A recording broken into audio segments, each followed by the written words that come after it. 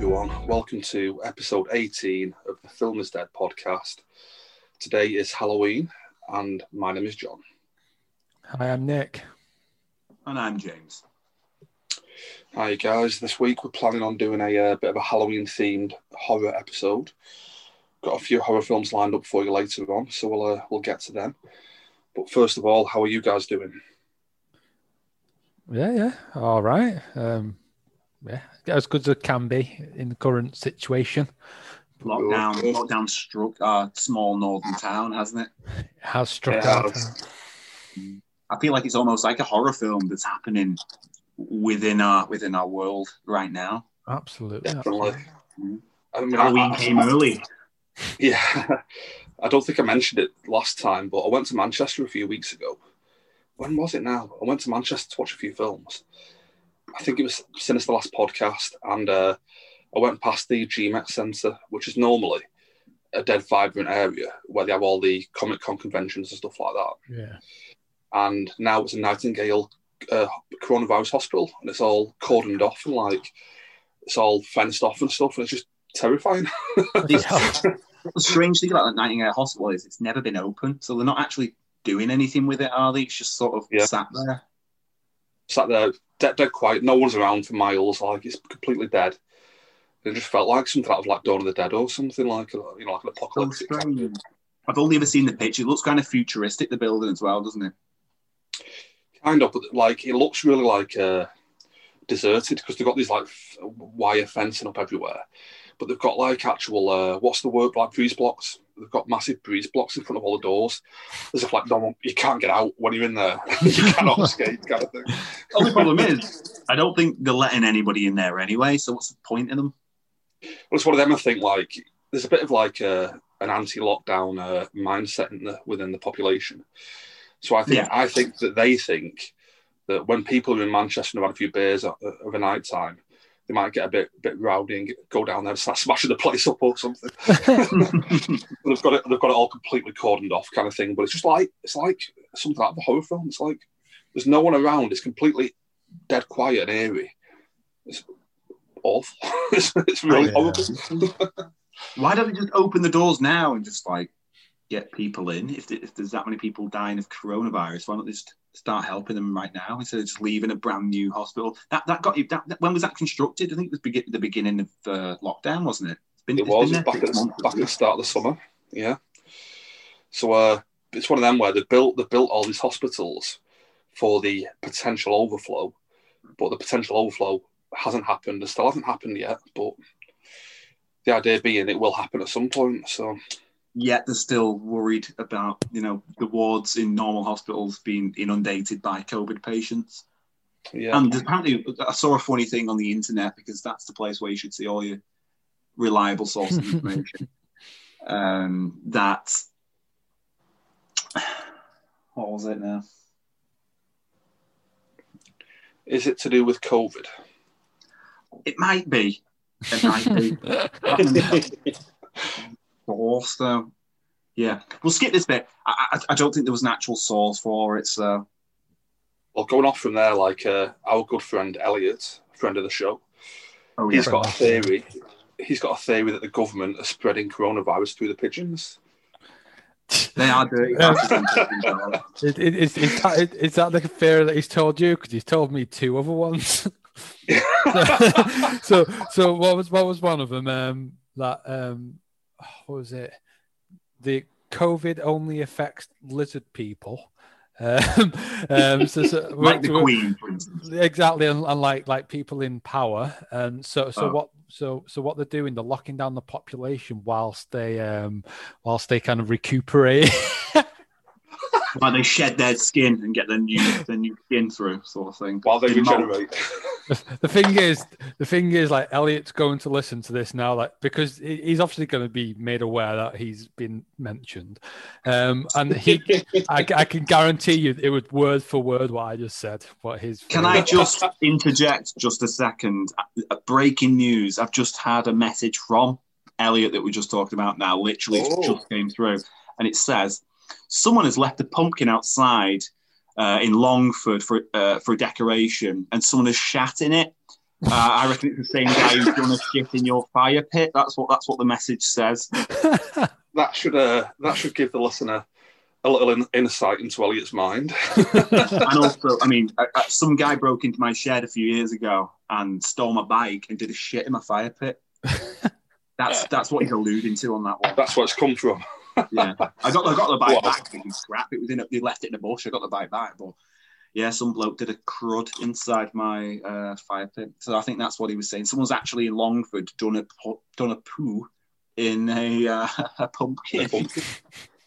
If anything, though, in that deal, you were up at the end of it because you ended up with your bike back and a poo as well. Exactly. Win-win for me, really. Yeah, double the goods. Yeah. Double trouble. Just while we mention Elliot, like, we were talking about getting him on because he loves creepypastas and stuff like that, doesn't it? Oh, he's into that shit, yeah.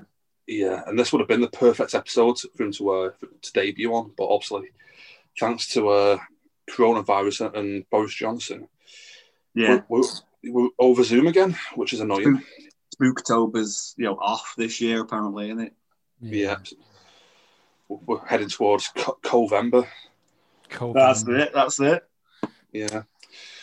But yeah, so we plan to have Elliot on, but obviously because of lockdown and corona, he's put pay to it.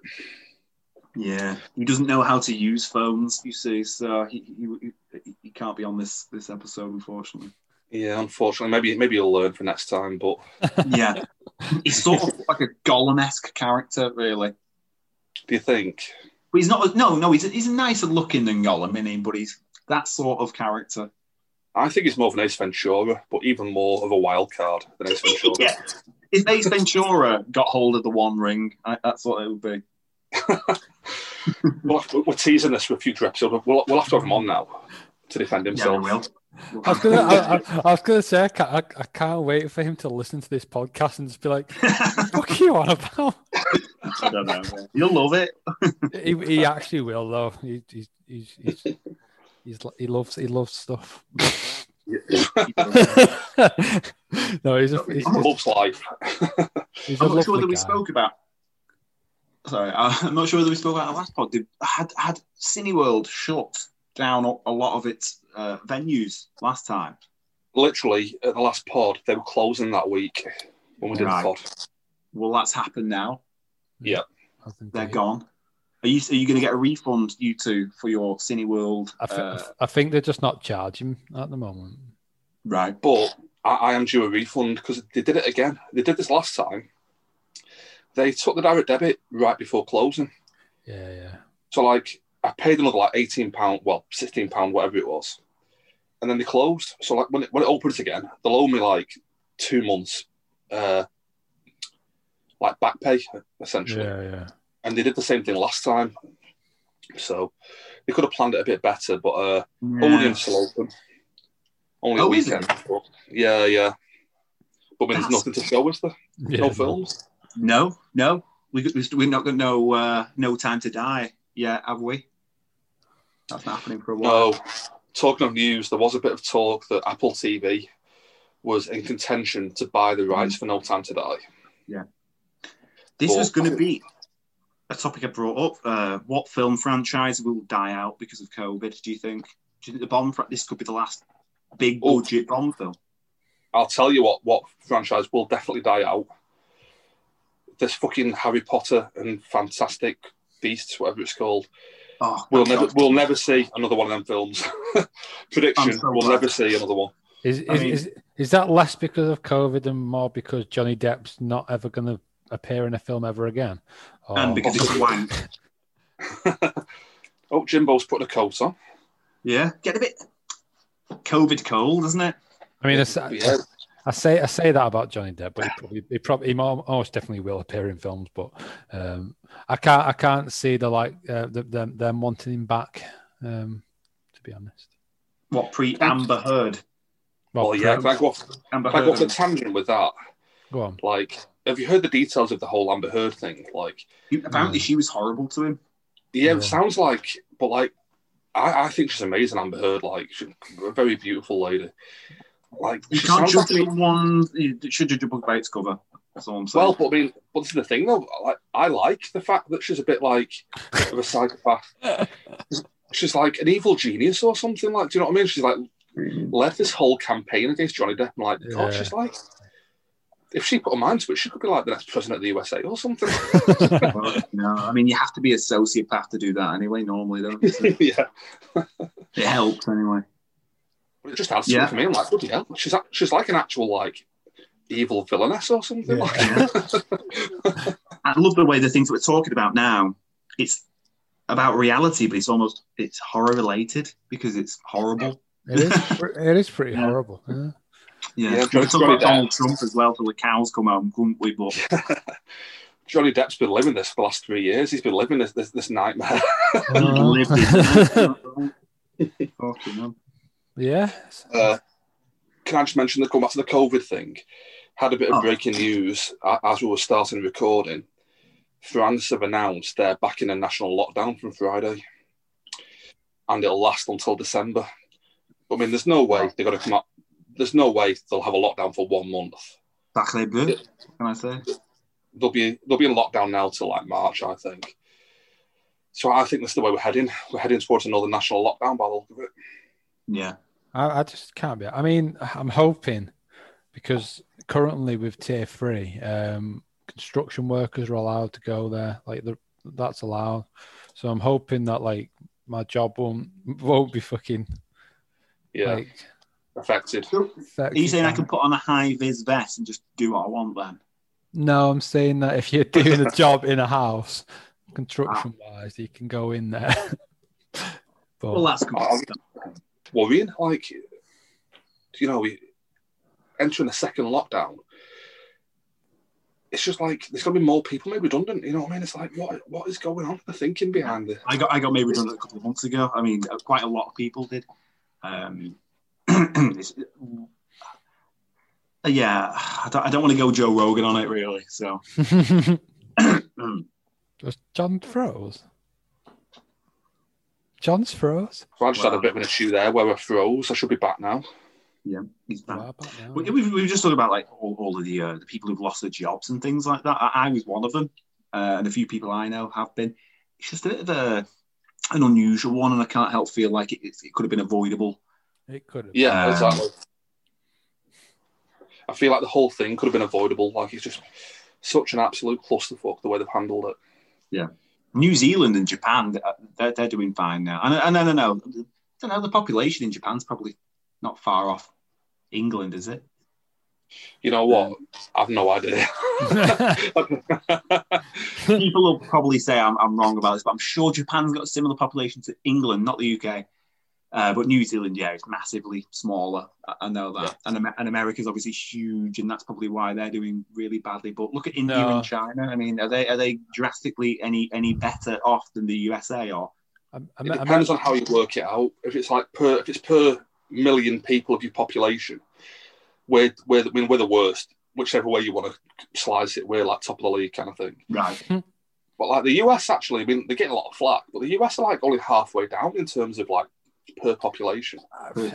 Yeah, but they are still doing awfully. Like they've what 225 million thousand deaths from it in America, and did you see today? But that the White House has put ending COVID as one of their like achievements.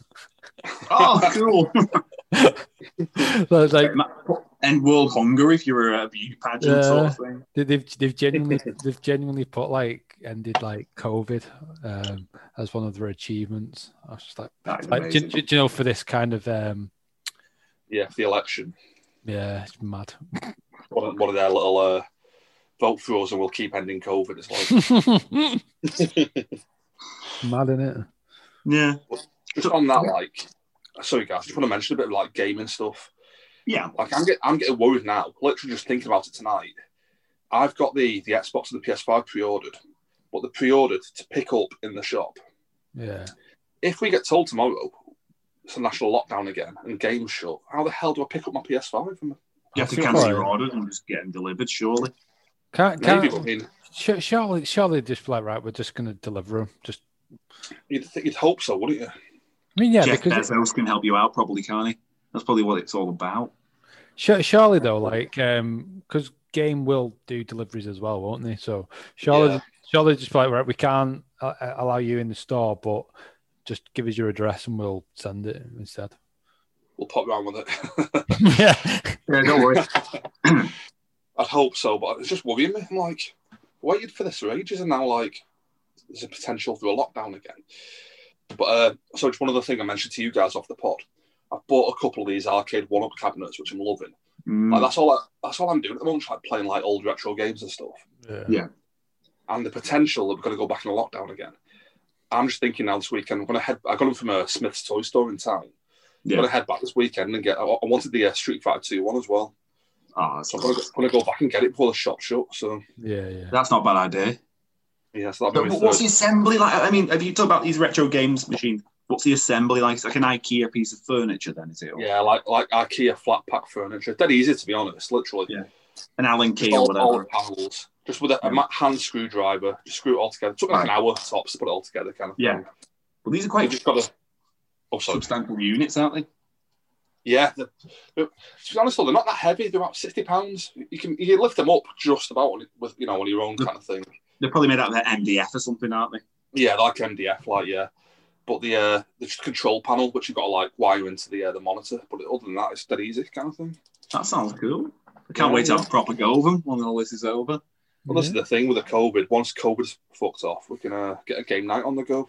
Yeah, we can actually do real things, can't we? Yeah, I mean, I think I mentioned before, but I'm looking at like flats and stuff to move next year. I want to get a flat with a spare bedroom just to like turn into like a kind of arcade kind of game room kind of thing. Very nice, yeah. Why not? Yeah, we'll have like a couple of game nights or something. Yeah, sounds class. We will do that. We can do a podcast based upon that. Defo. I feel like there's another thing I wanted to mention about the news that's happened. I've got something, if that's okay. Yeah, go on. There's been a bit of a poll over the last few weeks where it's been all over like a lot of film-related like Facebook groups that I'm in have all been talking about it. They've announced what the scariest film of all time is. Yeah. And what they've done is, they've studied like a group of random people to see how much the heart fluctuates. And it's Sinister, which came out on top. I've never seen that film, actually. It's definitely not the scariest film ever, but no. I think is that the red face guy? I keep thinking it's the red face guy. No, that's Insidious. That's Insidious, isn't it? Yeah. This is the guy. This is the guy that looks like he's the guitarist of Slipknot or something. Exactly. Yeah. This guy's the Jim Root guy. Like Jim Root. Yeah. like a Joey Jordison looking kind of mask wearing maniac. Yeah, long hair, white mask, kind of thing. Oh, he looks a bit like the drummer. Is it Joey Jordison? Is it? No, it's Jim Root. Oh, yeah. It's like metal, like a metal face looking. Oh, thing. I see. That kind of thing. Well, and that's the spookiest thing going, is it? Apparently, but my issue with it is that they've sampled random people. Now, to me, that if they were trying to find the scariest film ever, they should sample like film critics. Hardened, yeah. Yeah, exactly. Because like people who are scared by that aren't used to films and stuff in general, or horror films in general. Do you know what I mean? Like what might scare one random person wouldn't scare a film fan. Yeah. So they should have done it across like a selection of like film critics or something. People fainted at the cinema when they watched The Exorcist, didn't they? Back in the day. Yeah, that was the rumor. Yeah, like people were thrown up in the aisles and stuff. Yeah. Yeah, green slime just down the aisle. Then, if you go to the Odeon on a Friday night, late on a Friday night, there's all other sorts of slime on the upholstery, other than green. Oh, they've obviously done the famous popcorn trick, haven't they? Oh, he's done it again. Look, we've caught him on our mid laugh here. What, John? Why is John gone again? Can you not see? He's frozen solid. Oh, right. Oh, he's gone. Okay, so my Zoom just froze again for the second time. Thanks again, Boris Johnson. Loving this. Yeah, thanks, Chairman Mao. Yeah, killing our podcast. Yeah, one last thing to mention. We mentioned it back on the Wild Wild West episode that like there was a potential that by reopening schools they'd have to close the pubs. That was the logic, and we're there now. Where we're based in the northwest, we're in tier 3 lockdown, and they've closed all the pubs, which is great. The thing is though, like they've not that it's not a good idea to close the pubs, but they've definitely got it the wrong way around. I think the kids will be the ones that are fucking spreading it. I know, yeah. Everyone knows kids are manky, aren't they? They are dirty kids, so they'll be the ones that are like fucking spreading germs between each other. I mean, drunks aren't exactly the cleanest of people, but you speak for yourself, Nick. No, but that's totally what this is. Like every day, like Piers Morgan's tweeting about like, oh, you've got to be more responsible, got to treat this virus seriously. It's like, tell the kids, those snotty little kids, the ones passing it around. Exactly. This is my point. Yeah, I think, like, unless they, like, if they actually want to fucking end it, they need to just close the schools again. Just to say for a good month or something. Say right, but they're not going to school again. Fucking, and then they can't close everything else and not the schools because that's where it's going to be spread.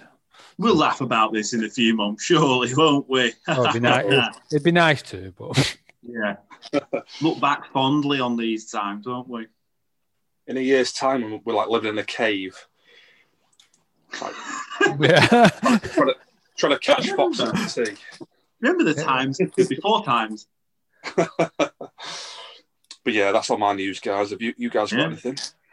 Other than the world has gone to shit, and I don't think any films are going to be ever coming out ever again. Oh, sorry. What one of the things I was going to mention is that the new Bond film. Someone's done like a crowdfunding thing because I think it cost something stupid like 607 million pounds or dollars. I can't remember exactly what they did it wrong anyway. So the conversion rate came up like 700 and something million pounds or something like that. But yeah, so you can actually go to that crowdfunding website that we all know of, and and give your support if you want to see Bond on some sort of weird platform, which I'm not sure why you'd want to. Like, oh, so you know what? I don't think I mentioned this before, but I want to make another prediction here. I think COVID will kill superhero films, and I think Bond might be in a similar thing. I feel like audiences, once this has all died down and the theatres have reopened, the last thing an audience will want to see is some stupid fucking comic book hero saving the world. You know what I mean? It's like, I hope you're right, John. Do you get what I mean though? Like, I've heard things like opinion in the past about like why the old Batman TV show was so campy and treated so ridiculously. It's because that generation had just come out of World War II. Right. And like the last thing they wanted to do was like look at these little like funny books and kind of be like, oh, let's treat Batman seriously, kind of thing. Right. They were killing Nazis 10 years ago. You know what I mean? It's like they didn't want to treat it as a serious thing because it's ridiculous. You know what I mean?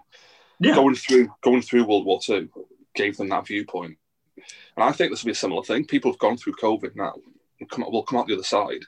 And they'll be like, the last thing we want to see is the Avengers saving the world. So it might be more comedy-driven, you think, than the newest generation of films? I just think more serious. We'll go back to like... Oh, you think it's going to go the opposite way, like you mean?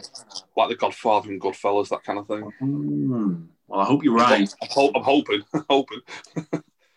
Well, yeah. The Oracle has spoken, people. So, yeah. I'm predicting no more Harry Potter, no more superheroes, and possibly no more. I suppose Bond would still fit into it, but Bond's been, he doesn't even feel like within.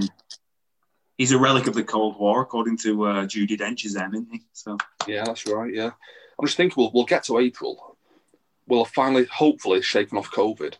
The last thing you'll want to do is go and watch James Bond save the world, kind of thing. It's like, where were you fucking when COVID was killing everyone? You know what I mean? Do you think there's going to be loads of new films about like similar to Contagion coming out? think there's going to be loads of stuff like that. It's an interesting question. Like, do you think films being made now will feature mask wearing, or will not even mention it?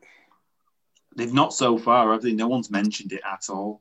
Oh, but do you know what I mean? Like, in a year's time, when films have been released that have been filmed now, do you think they'll even mention the fact of the pandemic or anything like that? I don't know. I think they're going to have to. Well, some people will. Some people will. I reckon it'll be featured in comedies, but not any serious films. Yeah.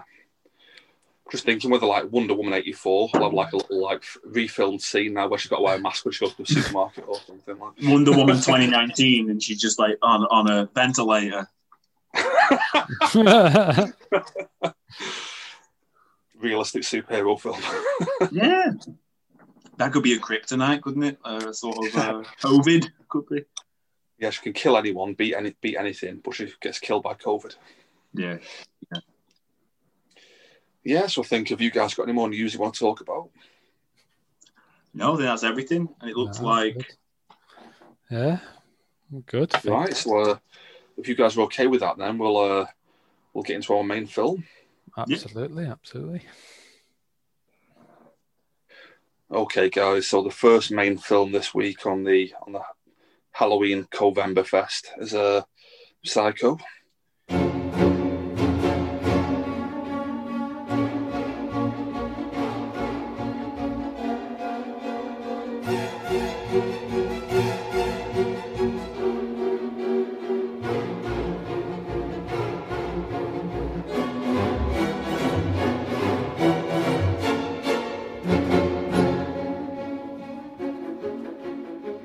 Okay, then. Nick, do you have a synopsis there? I do indeed. A Phoenix secretary embezzles $40,000 from her employer's client, goes on the run and checks into a remote motel run by a young man under the domination of his mother. Ooh, right. And it's almost like mother in inverted commas. Yeah. It's an interesting one, that, isn't it? Because it doesn't give anything away about the film. Who wants to kick it off?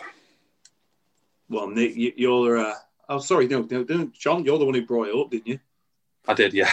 Good point. Good point. I'll mention, going off the back of that plot synopsis there, like, is there anyone on the planet who doesn't know the story of Psycho? Like...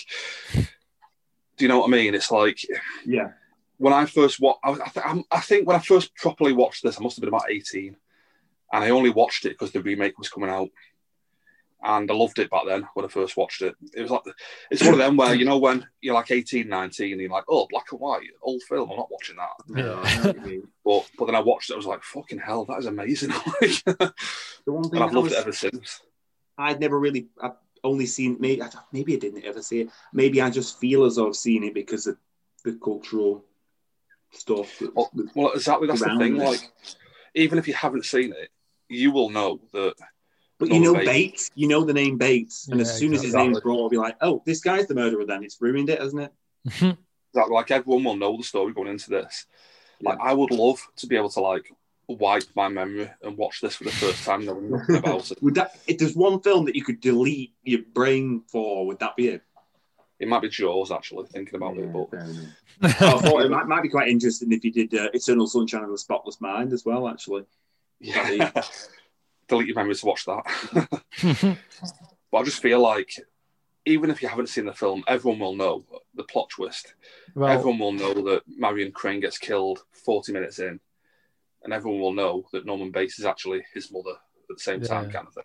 Well, you know what? I actually, I went in a virgin, really, to be honest with you. I knew about all the tropes of the film and stuff like that, but I didn't expect the main female protagonist to get murdered really early on. Yeah. I didn't know.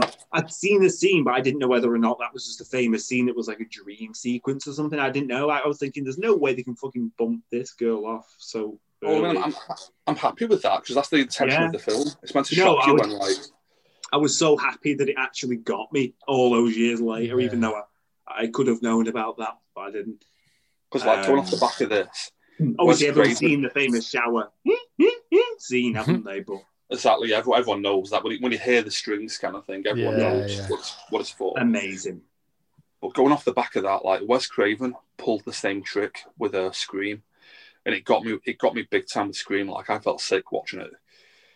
It's hard to like kind of convey now, but at the time when Scream 1 came out, all of the advertising was late 90s or something. The first one. 96, the first one. All of the advertising was pushing Drew Barrymore as the main character. If you go back and look at posters from Scream 1, Drew Barrymore is like the main character on all of them. Yeah. And like, yeah, when she gets killed off like 15 minutes in, like I was like, what the fuck? Like, you know, it's just the same trick. It's exactly what they did with Psycho kind of thing. I like that. But I like it. It's obviously Psycho's a better film than Scream, but I like what they do in Psycho because you think you're watching one film. It's almost like a Coen Brothers kind of crime caper for the first 40 minutes. You're watching this girl steal, like, was it $40,000? Yeah. And go on a road trip. Apparently, $40,000 is like 130 to 150,000 US dollars now. So it's like, it's much $40,000 is a lot of money to anybody now, but I mean, it would have been a lot more at the time. Like. Yeah.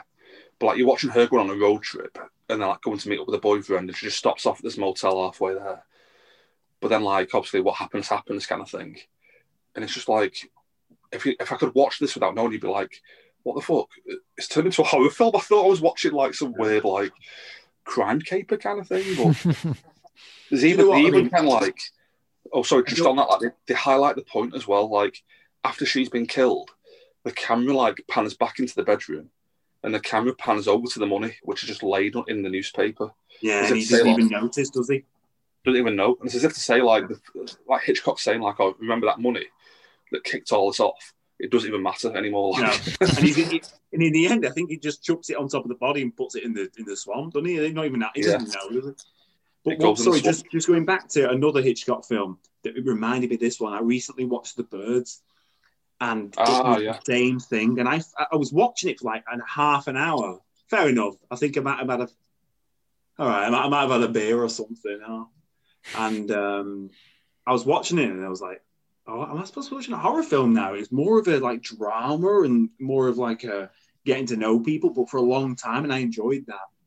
And I think it was the same with Psycho as well.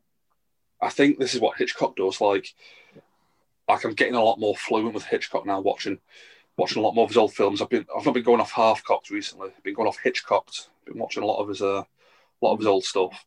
And like in Rear Window, there's all this drama in Rear Window about James Stewart and Grace Kelly. Yeah. Like, she loves him, wants to be in a relationship with him. And he's being really weirdly standoffish because he thinks she's too perfect and all. Do you know what I mean? Like, there's all this like drama behind the actual plot of the film. The actual plot of the film and Rear Window, it's almost a farce because he's bored. It's almost, I've said this to both of you about this before. It reminds me of me in COVID. You're locked into your house. You're not moving around. Like, he's got a broken leg in the film, so he can't move about. And he's just sort of looking out the window. He's using like a telescopic lens. I think it's a Praktica. It's a weird bent shaped like SLR camera with I think it's like a 400mm lens, which in that day and age, I mean, he's supposed to be a journalist or something like that, isn't he? Yeah, that's his job. Yeah, that's some expensive equipment he's got there in the day, and he's.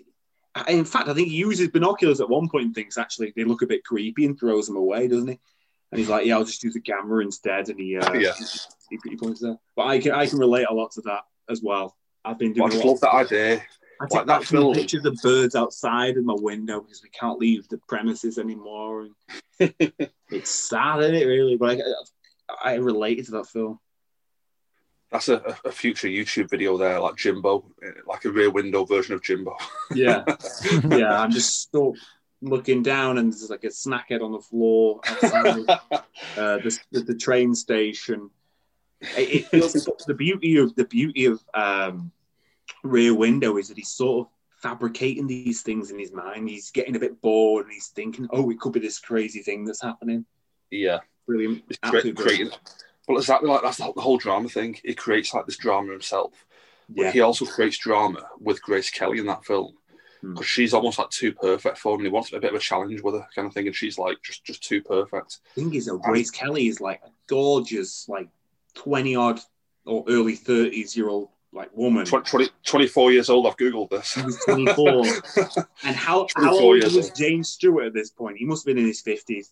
45. Fuck me, like I mean, there's no problem with that. I mean, that's me being really ageist now. I mean, there's no problem with that. But even at one point, I think James Stewart said, I can't remember if it was James Stewart or Cary Grant. I was reading about Alfred Hitchcock recently, and one of his actors, it might not have been either of those, they were kind of saying, you know, I don't want to be doing these films anymore because my granddaughter is younger than her now, sort of thing. So. Yeah. But like, going back to the drama. I'm sorry, I can't give you the exact name, but there is definitely one of the actors who were in one of the Hitchcock films, a famous, massively famous actor. Who said something. Going back to like the little mini dramas kind of thing. That's the thing with Psycho. There's a load of little like melodramatic moments. Like there's the whole thing with Norman and his mother. There's the whole thing with Marion Crane and her boyfriend, and then Lila Crane, her sister, comes into it. It's like a family drama at one point kind of thing, you know. Yeah. There's all these little stories going on within it. But just going off that, like there's one bit where Norman Bates gives a speech to Marion when she first turns up at the motel. And he's talking about everyone being stuck in their own personal traps. And it's just a class, like 5 minutes of like conversation kind of thing. Yeah. That's one thing Hitchcock does so well, just natural conversation.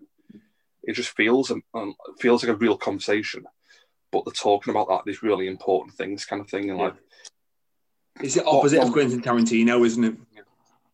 Oh, do you think? So I think Tarantino's kind of similar, but the opposite way. QT talks about flippant stuff, doesn't he? Yeah, he's all about films and the stuff that we're talking about now. Yeah, exactly. Yeah, but yeah, I just love all the little dramatic moments, kind of thing. Just going to start off as well with. What do you guys think about the decision to film it in black and white? Because at the point when they filmed this, he could have done it in colour, couldn't he? Oh, so that was a choice, yeah. It was a choice, yeah.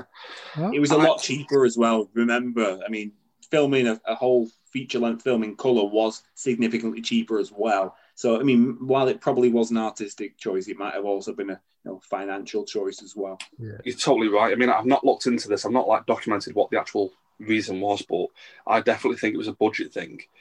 But it's just funny looking back now. Like I cannot imagine this film in colour. Do you know what I mean? It's like, sorry, John, I completely forgot the set in which they did the what they called the what do they call it? The rooms. Yeah, in the hotel, in the actual motel itself. Just like the motel rooms. Just that whole motel thing was a set that wasn't being used at the time, so they got it for cheaper. So, really? So it was on a budget, this film, apparently. Yeah. Definitely. Like, say, the whole thing being in black and white, I can't imagine now watching this film in colour. I don't think it'd have the same kind of feel to it. No, it's shit. Well, I've not seen the one with Vince Vaughn in it yet, so... here's hoping. Yeah, well, check it out and compare. But going off the budget shot for shot as well, yeah. Yeah, shot for shot. But going off the budget, yeah. Well, there's a couple of little bits that, like for example, at the start of this film, don't know if you remember, but the film opens with a shot of a Phoenix, and the camera zooms into a hotel room, gets closer and closer to the hotel window, and eventually it just cuts to inside the hotel room. Yeah. But apparently Hitchcock wanted to zoom all the way into the hotel room through the window. Without the window being there. Yeah, but because of technology, they just couldn't do it. Right. But in the remake, they do it because like they have the technology. Oh, well. I don't see like that kind of thing. They're paying homage to his wishes, then I've got no problem with that. Yeah. But on the budget thing as well, I don't know if you guys know about this, but Hitchcock at the time had a TV show. What was it called now? It was from 1965 to about 1970 or something, wasn't it? It was like... well, I think it was on at the time of this film because he filmed this film on a budget and he used his TV show crew to film this movie. Right, like, I see. Cheaper. So, like, I think this film looks amazing. Like, and it's shot by a TV crew filming it. Like, well, I've never seen his TV But this TV series that he made ran for about 5 or 10 years. I can't remember what it was. A significant number of years. He was very famous until the 60s because of his. He got more famous because of his TV appearances than he did from his films because he was actually portrayed in them. It was like the Alfred Hitchcock Mysteries or something like that. I wish I should have made a note of the name. I wish we should all know this, but yeah, I've not seen it. I don't know, but I guarantee. You'll both know the theme tune from it. It's the. I'll try and do it. It's the.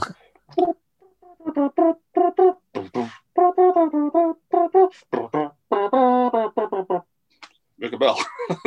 No, but I'm so sorry. I like that. I wish you could say that rang a bell, John. I really do. Right, stay with me. I'm going to play it on YouTube and see if you can. Oh, okay. That might make more sense. It'll be identical to what I just hummed.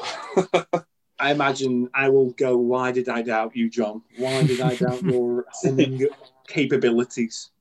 It's called Alfred Hitchcock Presents. That's it. Yeah, right, listen to this. Not the advert. I hate YouTube. Yeah, me too. Right. It's a charlatan.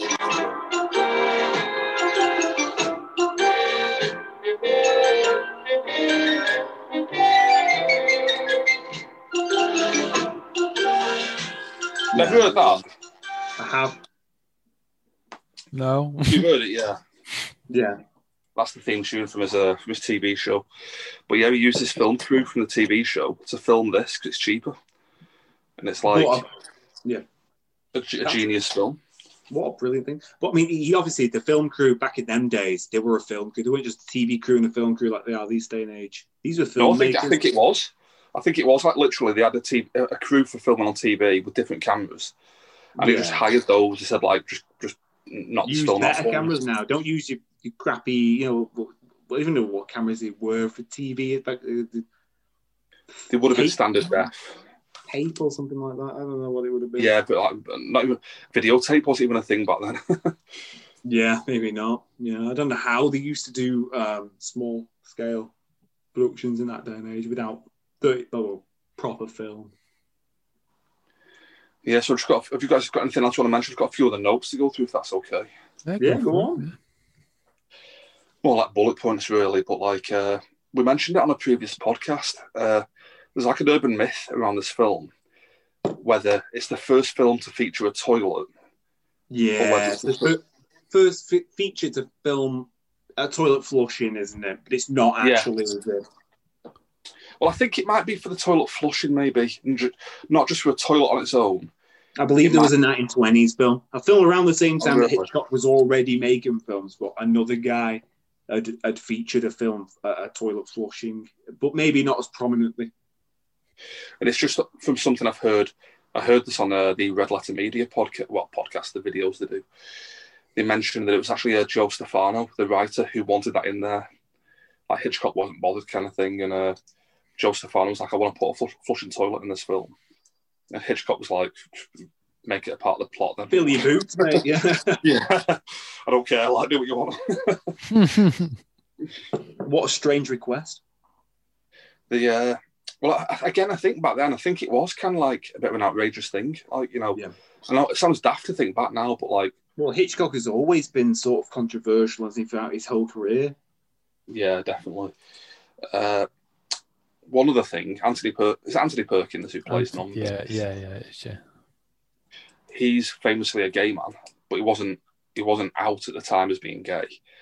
And just the analogy of that within the film, like he's playing a character who has this like other side to him that he almost didn't even know about, but he's just trying to like hide it. Do you know what I mean? I didn't realise.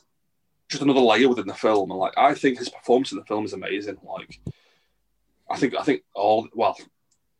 maybe not Sam Loomis, but I think all of the main performers are like really good.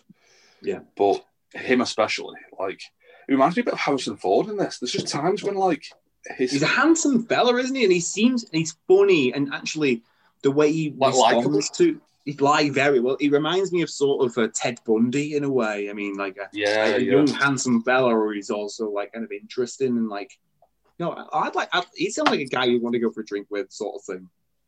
Until he turns into yeah.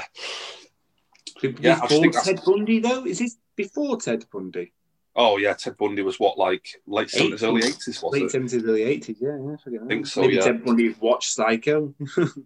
Apparently, this is loosely based on Ed Gein, the Wisconsin serial killer. Okay. But I just found that interesting, the Anthony Perkins thing. Like, he was in the closet as a gay man, but, like, I feel like it almost would have, like, led into his performance. Do you know what I mean? Yeah. He could relate to playing this part because of what he was going through, kind of thing. Like, yeah, but I think he's amazing. I think Janet Leigh as Marion Crane is amazing. There's one bit where, like, I don't know if you remember this, but there's a bit in the film early on where she's driving to her boyfriend's, and there's a shot of her face close up, and she's thinking about, like, comments that people have made. Oh, I love that scene. Yeah, and, like, just the look on her face. You can take that shot and compare it with a shot of Norman Bates at the very end of the film when he's looking directly at the camera. And they both have the same look on the face. Like, the duality of that, like, is, like, amazing kind of thing. Yeah. That is beautiful. I've never even noticed that bit. Right. But about the scene itself? I mean, sorry, go on, Nick. No, I was just saying, I didn't notice that myself. No, I never noticed those two, but I did actually remember that scene and thought it's actually quite interesting because she's sat there driving the car, looking straight ahead, and people throughout her life, she's imagining what people might be saying, like, maybe, maybe she didn't take the money or whatever. Or it's like she's not been home. Like, I'm kind of worried about her sister. She's thinking about her sister, talking about it. It was like, I've not heard from her today. And it's back in the day, people didn't have mobile phones back in the day this film was made. Yeah, you had to have actually gone to probably a phone box, or get some sort of, like, creature to fly with a message attached to its leg. A messenger pigeon. Yeah. But, like, I love that, like, when she's thinking about the comments. And I think she's thinking about her boss at one point, and her boss is like, oh, she wouldn't do that. Like, she's worked for me for, like, 4 years or whatever. And she's got this, like, proper evil smile on her face when she's thinking about it. Yeah. And the duality of that with the Norman Bates smile at the end, it's like, that is really good. That, like, I'd never connected to those two things. I only picked up on that this time. I was watching it in 4K, and there's a couple of bits that I'll come to that I never noticed before, which, like, blew my mind. Like, that was one of them. What is the benefit from watching it in 4K? Obviously, it was shot on film anyway, so it's going to be beautifully crisp quality. I think I watched it it must have been 1080 that I watched it in. I can't remember on where I watched it. I watched it on one of the channels that is legal for us to watch programs on. So I one of the many services that are available. One of the many services that are available. Yes. As you so put it. But I watched it good quality, but, like, 4K. I mean, fuck me. Is it like? It's really good. Like, the you can see that literally film grain real nice. You can see the crackles and the pieces of, like, dead skin from the projectionist forehead on it. Just a very clean transfer. Like, literally, the difference is that 1080p is 1080 pixels going down. 4K is 4,000 pixels. 4 times that, yeah. It's literally like 4 times the pixel quality of picture kind of thing. But it reminds me of, like, when the guy who made Fallout, what's his name now? Todd Howard, is like 16 times the detail when he was doing, like, Fallout 76. Giving, like, a gaming pitch. Yeah. Can I just get into a bit of, like, Hitchcock background here? I don't know if you both know, but Hitchcock directly within my background. Yeah. I'll go off Hitchcock. He was notorious for, like, falling in love with his leading ladies, kind of thing. Have you heard about this? No. Like, you mentioned the Birds, Jimbo. Apparently, he abused Tippi Hedren on the filming of the Birds. Oh God! I know. Like, she was very much his type, so he cast her to, like, make her a star, kind of thing. Well, they all were beautiful women with shortish blonde hair. Yeah, he had a specific type. He did, and he made advances towards her, which she rebuffed. and because of that, he tortured her throughout the filming of The Birds. Oh, mate. Well, apparently a bird actually scratched her eyeball or eyelid within the filming of the film. And that's because of the way he was handling it, kind of thing, like, just making her do stuff that she should never really have been doing. Like. But you can draw parallels between not only Quentin Tarantino with his, Uma Thurman bits, but you could also probably also allude to what's the producer called for a lot of Quentin Tarantino's stuff called? Harvey Weinstein, yeah. Exactly. And he ain't no fucking angel, is he? Very good point. I think if Hitchcock was alive and working today, he might be in trouble. Oh, God, he'd be a pervert wanker, wouldn't he? But it's like with this film, Vera Miles, who plays Lila Loomis, the sister who comes into it. Right. Yeah. She looks very similar, though. She's a beautiful blonde lady. Looks very similar. Lovely lady. Yeah. But he told her, like, I'm going to make you a star. And he cast her in a few films before this. But then she fell pregnant with her husband. And Hitchcock, like, took it personally. And, like, just stopped casting her in films, kind of thing. And, like, he gave her this part. It's like a kind of conciliatory thing, like saying, like, oh, should we make up and be friends? But it's not the main part, you know what I mean? It's just like a little bit part kind of thing. Not a bit part. So it's like a fairly big part, but it's not the main. Like the main part is Marion Crane. He could have made a lot of money from doing that, though. Yeah, but he fell out with her and Grace Kelly. He cast Grace Kelly in 3 films, made her famous, and then she married the Prince of Monaco and fucked off. Yeah, but apparently he was fuming about that because, like, once you become a princess of Monaco, you can't be doing films anymore. Exactly. And all of this time, like, she just retired from cinema. And the only time, I'm not sure if this is exactly true, but the only time when it's possible that she could have come back out of retirement, something else happened, and it just didn't work out. Like, oh, right. Like, sorry, on the Vera Miles thing, he apparently was planning to cast her as the main actress in Vertigo, but she got pregnant. So he's got a famous line, hasn't he? It says something worse to this effect. It was like, I love women, but I hate pregnant women because then they're going to have a kid.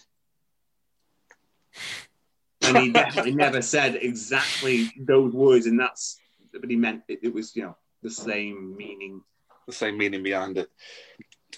So yeah, he's got a history of mistreating his leading ladies.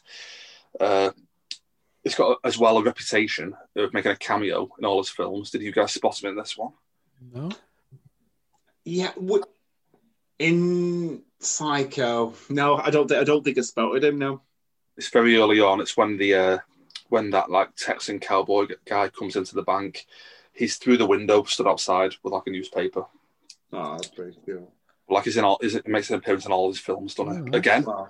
I think it's about 90% of them, not all of them. Again, though, QT, Tarantino, copying him again. Yeah. One thing that apparently no one likes, even Hitchcock don't like this, the breakdown at the end of the film when the psychologist explains exactly what's happened. But I quite like it. What do you guys think about it? Go on, Nick. Repeat the question, John. I was just thinking, I thought this would be more your thing. I mean, because I don't know. I've got a few ideas about it, but ask me the question again. Well, it's the bit at the end where after everything's happened, they've caught Norman Bates. They're in the sheriff's station or whatever, police station. There's a psychologist who explains exactly what's happened and like what his mental break was and stuff. And he thought he was his mother. And like, yeah. An old film, you know what I mean? Exactly. Like I'm fine with it because it's kind of like I don't know, but apparently even Hitchcock himself hated it. But like he had to put it in there to explain what happened. It would have been the production. I don't know. The actual people who were making the films who were saying you have to tell people because people don't want to leave the cinema. People don't want to fucking leave the movie theater and be upset. You just tell them exactly what the fucking thing is at the end. Yeah. That's what we were doing. When I was watching it though, like this is actually the first time I've ever watched a film, but I did think at that point I was like, me too, though, Nick. I remember seeing bits of it in the past, but I'm the same as you. But when I was watching it, I did that at that point. I did think like, couldn't they have just left that open, kind of thing. Yeah. I don't know if that's more of a modern kind of way of thinking, though, that like you doesn't have to be so definite. Yeah, like that. You just kind of leave it to the audience to kind of decide. But it was like we just say, this was very definite. It was he basically give you all the answers right there. But yeah, I see what you mean. Like you said then, Nick, like I feel like that's what Hitchcock was probably thinking. Like, leave it open, let the audience interpret it how they want to. But I kind of like it, and I like it because there's one bit where one of them says, like, "What is a transvestite?" And it's like, no, it's not a transvestite. He's just insane. Like, you know what I mean? They kind of like define even back then. Yeah, like, I was going to say, didn't he define the difference between like transvestite and transsexual? That was the ones, yeah. So he was a transsexual or something. Yeah. I thought that was good. I was like, even back then, like Hitchcock and Joe Stefano had the finger on the pulse kind of thing, like knew the difference. So I like the fact they'd actually gone to that difference, explain stuff like, but it might have been made a better film if they'd just left that entirely out. Yeah, might have been. I don't know. I think it would have been good if they left it open. Like it would have been good just to like have my own opinion at the end rather than being told what happened. But I don't know. I think it didn't ruin the film for me, to be fair. So it reminds me of a film that you might be going to be talking about, Nicholas, because there's a few weird ins and outs in that one next, isn't there? Yeah, coming up. The one we're coming up next to, yeah. Yeah, so stay tuned for that. A bit of a twisted turning one. But one other thing with this one, I watched another old film called Anatomy of a Murder. I've been watching loads of old like 50s films and like loving them, absolutely loving them, kind of thing. And I watched Anatomy of a Murder with James Stewart, and I was just noticing like all of these old films don't have any end credits, and I love it. Like, it just says the end, and the film's done, and you're like, yes. Once it says the end, you're allowed to fuck off, aren't you? Then it's like you have to wait around. Psycho did that as well, didn't it? Yeah, because that's what I mean. Like, like all the credits, the credits in the beginning. The car's being winched out of the swamp. It's just the end, and it's like brilliant. That's it, yeah. Because they do all the credits at the beginning, don't they? Like that's right. Yeah, they get it all out of the way early on, don't they? Yeah. They'll actually have your credit at the start of the film, and then at the end, it's just like done. Which is a good thing, to be fair. I like that. Yeah, I do. I wish they'd go back to that. It's class. Because then you don't have to wait around to see if they're going to do an after credit scene or some shit. Yeah, no credit scenes back then. One other thing that's like hotly debated is the rear projection scene. It's when the detective Arbogast gets killed. He'd walked up the stairs, and Norman Bates' mother comes out, slashes him over the face. Yeah. And he falls down the stairs. Oh God, it's bad, isn't it? It's bad. It's like he's just he doesn't really fall down the stairs. He's just sort of like, whoa, I'm falling now. And his legs he's like a dancer down the stairs. Yeah.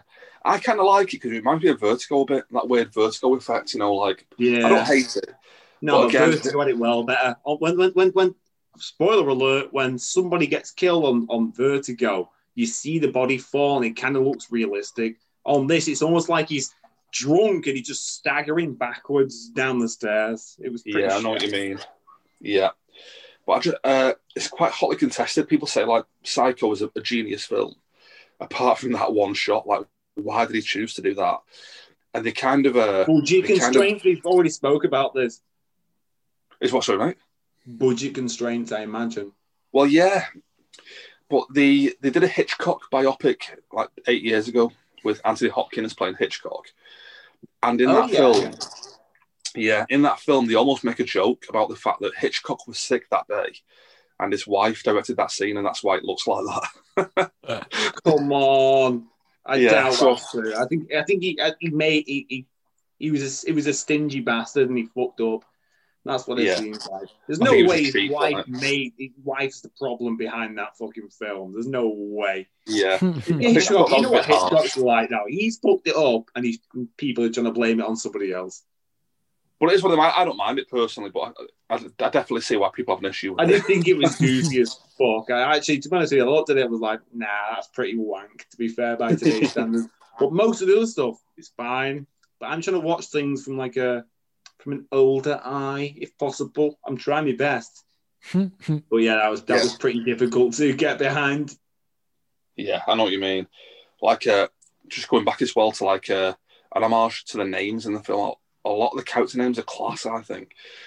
Modern films have some like shit character names in it, but John Wick. Oh, that's not a bad one. That's not too bad, actually. I feel like you could get Nicolas Cage's IMDb up, and like every character Nicolas Cage has played has got like a stupid name, like the worst name ever. Yeah, like what? I think in Face Off, I think it's called Castor Troy. Wow. And I imagine it's probably American biblical names like Cain, Johnny Blaze. Johnny Blaze. Yeah. And as well, the religion thing in The Rock is called Stanley Goodspeed. Which is short for, I mean, we're not all well versed in the bloody Quran. Short for Godspeed, which is they actually explain that in the film when he gives his name. But yeah, some great names in this one though, like Marion Crane, Norman Bates, Sam Loomis, who's the boyfriend. That name, Loomis, is given to the Doctor in Halloween, Dr. Loomis. And in Scream, the killer's called Billy Loomis, as a little nod to Psycho. Yeah, fair enough. That's pretty cool, actually. He even quotes Norman Bates in that film when he goes, "We all go a little mad sometimes," and it's like, "Norman Bates, Psycho." I love it when you get like a reference in one thing. It's like when you like, you know, read the First Testament. It's like, oh, they mentioned something, and you read the Second Testament, and it's like, oh God. Just change it for the Second Testament. Yeah. The score is amazing. Like, okay, yeah, the score by Bernard Herrmann. I hate it when people say like, "Oh, that film wouldn't have been anything without the score." Like they say it about Halloween. "Oh, that film would have been rubbish without the score over the top of it." They say it about Jaws, and they say it about Psycho. You know, like, "Oh, that film would have been anything without the Bernard Herrmann score." It's like, yeah, no. That's like saying that a sandwich would be shit without the bread, wouldn't it? No. Yeah, it's like no film would work without the score. That's the point. Like, it's like saying, like, I don't know, what's a good film? Shawshank Redemption wouldn't work without Tim Robbins. It's like, yeah, if you took out the film, it would have a problem. I don't see a problem personally there. But the score for this, that was amazing. Like, the main theme, you know, the big, like... Yeah. Powerful. Yeah, and even, like, there's, like, variations on it. Like, that goes on to be the kind of, like, the...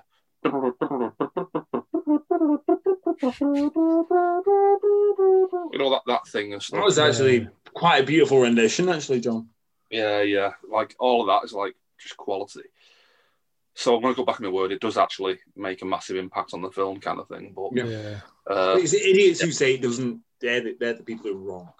Yeah, and like my last couple of notes are: there's one bit that I noticed on this watch that I've never noticed before, and it's a really obvious thing that I don't know how I've missed it, other than like I just wasn't watching it on a good enough telly or something.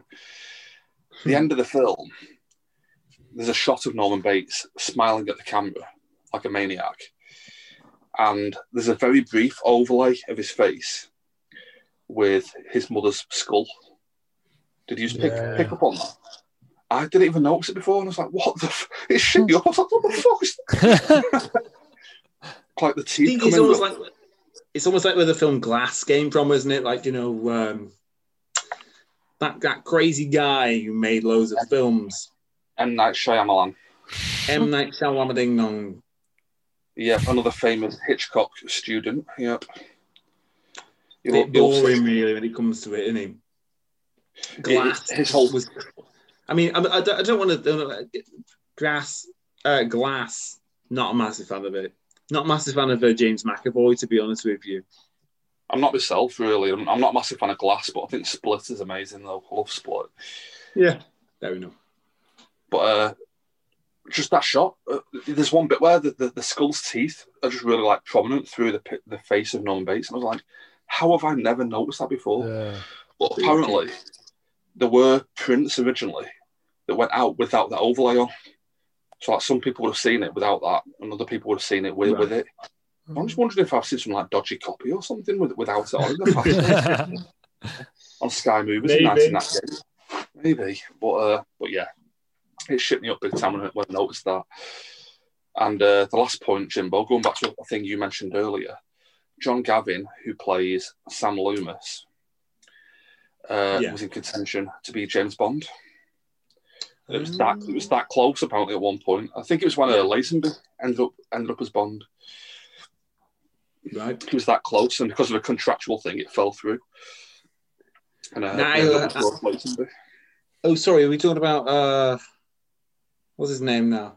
John Gavin, this guy. You're about Cary Grant, aren't you? But I'm about Cary Grant, but apparently Cary Grant was one that Cubby Broccoli and Barbara Broccoli were looking for. And I think they saw him as he's a little bit older maybe, but they saw that don't know. Yeah, George Connery. George Connery. He sounds like a meager rip-off of Sean Connery. Like he works in IT or something. Yeah. Like with the John Gavin thing, like I can see what they were going for, because like George Lazenby was a bit of a blank slate, not a great actor, but he looked the part. And I think John Gavin was the same, not a great actor, but he looked like James Bond kind of thing. So right, you know what I mean? Like, so I see what they were going for, like young kind of thing. He looked like Sean Connery, but young basically, but without his charisma kind of thing. Yeah. I think Sean Connery was quite a bit younger than bloody hell. Cary Grant, yeah, he was. Cary Grant's character. But he was a lot younger, but he didn't look it though, did he? Because of his hair. Yeah, he's obviously must have had some sort of weave done, as some people call it. Yeah, I think it's a documented thing that he wore a wig for all the Bond films. Wow. Yeah, wow. Well, I didn't know he was a wig-wearing Bond. Oh, really? Do you not know that? No. Yeah, sure. You can watch the premiere footage of Goldfinger when Connery turns up at Leicester Square. He's got a little bit of a patch at front, and that's it. Every Bond film, he had a full-on wig on. A merkin, basically. A syrup, yeah. Well, I'll be damned. Yep. So I think I'm done with Psycho. Should we wrap it up? Yeah. Yes, sir. I'll jump in. Literally for me, perfect film. I've been debating it, but I'm going to just say it. The best Hitchcock film. And it would be in my top 5 films of all time, I think. Okay. I'll give it. We can't in retrospect really do this, but I'm going to give it a 6 out of 5 because it's that good. Okay. Yep. Okay. Who's next? You're saying James. Oh, we're saving it, aren't we? Okay, I like that. Yeah. We were talking about horror films and stuff like that because it's coming up to Halloween. It's actually Halloween today, actually. When I was coming to Halloween, I was thinking about a horror film. I was like, what's my favourite horror film? I was thinking, I like British films as well. Yeah. I think 28 Days Later is my favourite British horror film. How are you rating Psycho then? Oh, sorry. I thought it was about something different. Oh, Psycho. Yeah, fucking 5 out of 5. 5 out of 5? Okay. Yeah, easily. Sorry, I thought it was about something different. Yeah, 5 out of 5. Oh no, sorry. I sorry, I didn't even realise you were why you were talking like that. Then I was just it confused me what a bit. What do you mean, Nicholas? He's scared. When you started talking about that, I was like, wait, how's this building up to Psycho's? Oh, actually, yeah. Sorry, that's Psycho. 5 stars out of 5.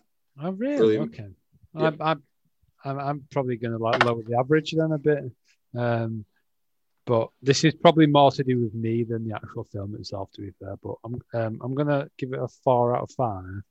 Well, that's because I've never actually been a big fan of old timey films. I don't know why it is, but I just haven't. And so that automatically probably gives it like a fucking 1 out of 5 for me. But this film was actually really good, and I actually really enjoyed it, so it bumps it right up to 4. So, but I do know what you mean. Like, sometimes it is more difficult to get on board a film that's older. I think what it is because like you can tell that like as a sign of the times, the actors are kind of told to have like a really clear voice, like it's not like real speech. Hello there. Yeah, well, when they're talking, it's not like real people talking. It's like they're trying to be clear for the camera and so that it can be heard.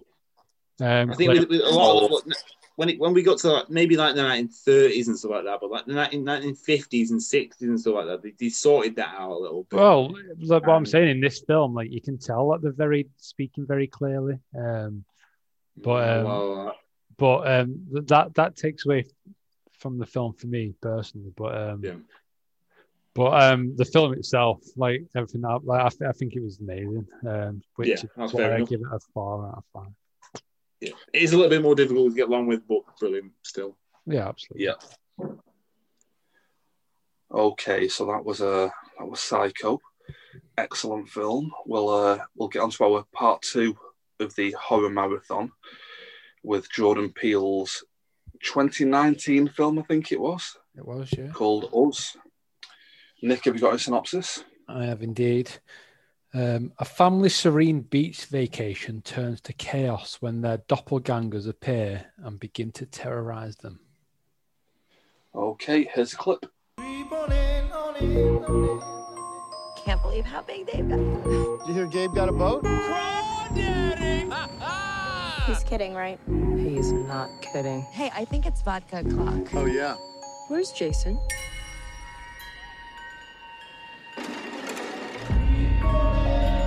Jason? Where were you? I didn't know if you were lost. Stick with me, and I'll keep you safe. Okay, who wants to kick it off with Us? Well, I suppose while it's my film, I will. But going off of what James said to you before when you started Psycho. Yeah, I fucking grabbed a hold of you before. I actually said, it's your fault this has happened. No, but I was saying off the pod earlier to James that I like that with the films we've picked, they kind of they've got such different backgrounds, all three of them. Like, I'll like say Psycho's like a 1960s or 70s, I can't remember, like black and white film, and you've got this film, which is like a African American director in 2019. You know what I mean? I love that they're completely different backgrounds, but I feel like we can probably kind of draw some comparisons there along the way. But this particular film, like it's like I just put in there like just even the elements of horror of what they find horrifying are just totally different kind of thing. Do you know what I mean about that? Like, like, I'm going to get onto it later, but Jordan Peele's films, what he finds to be horrifying is not what a normal audience might find horrifying. But I'll get back to that. I'll let you carry on. So, I mean, just going off of what you were saying, I feel like you saying he's black, John? Is that what you're trying to say? Well. Yeah, to an extent, off of what John was saying, like his horror, it's almost like his what he finds scary is obviously extreme racism, almost, and and like even in this film, we all should find that scary. Well, no, definitely, but like in Get Out, like that is a film about racism, like very straightforward. Like, you can't mistake that. But this film, even though it's not directly about racism because it's literally the doppelgangers, but it's almost about the a kind of people that have been kind of shunned. They're underground because they're not respected as much as the people above ground. So it's almost exactly the same thing, just packaged differently. I understand what you mean, Nick. I understand. So I think the whole film is kind of what's the word? Allegory? What's the word I'm looking for? Allegory. An allegory for racism, anyway. So, yeah, I'm glad you mentioned that. That's a good point. I've been trying to find like a foothold into this film, with Get Out, I'm going to go for a bit of a tangent here, but I watched. I love Get Out. It made more sense. It was more easy to understand, wasn't it? Well, it's one of them things that, like, I watched Get Out and I liked it, but I didn't understand why everyone was absolutely creaming their pants over it. You know what I mean? Like, everyone was loving it. But I watched a documentary a few months ago called Horror Noir on Shudder, and it's a documentary filmed by black filmmakers, giving you opinions of the black community about horror and stuff like that. Right. And they mentioned stuff about Get Out in that documentary that I just never understood. It completely went over my head. Like, the amount of stuff in Get Out that I didn't even understand, and it's only from, like, a black viewpoint that I think you would get it. Yeah. Like, literally in that film, he's being sold off on an auction block at one point, and I just didn't get it. Like, no, I didn't get that. Yeah, no. It's like a slavery analogy, and there's a bit. And they've already got the house. I don't want to say the word, like, they've already got the house M words and shit, haven't they? Yeah, the slaves in the house and stuff. Yeah. And there's one bit where later on, do you remember this, Nick, where he's like tied to a chair? Yeah. And he's like clawing at the arms of the chair, and all this white fluff's coming out. And again, it's like a little allusion to cotton picking.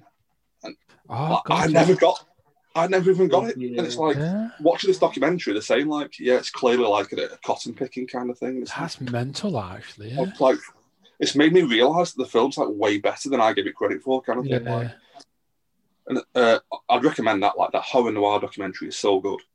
Yeah.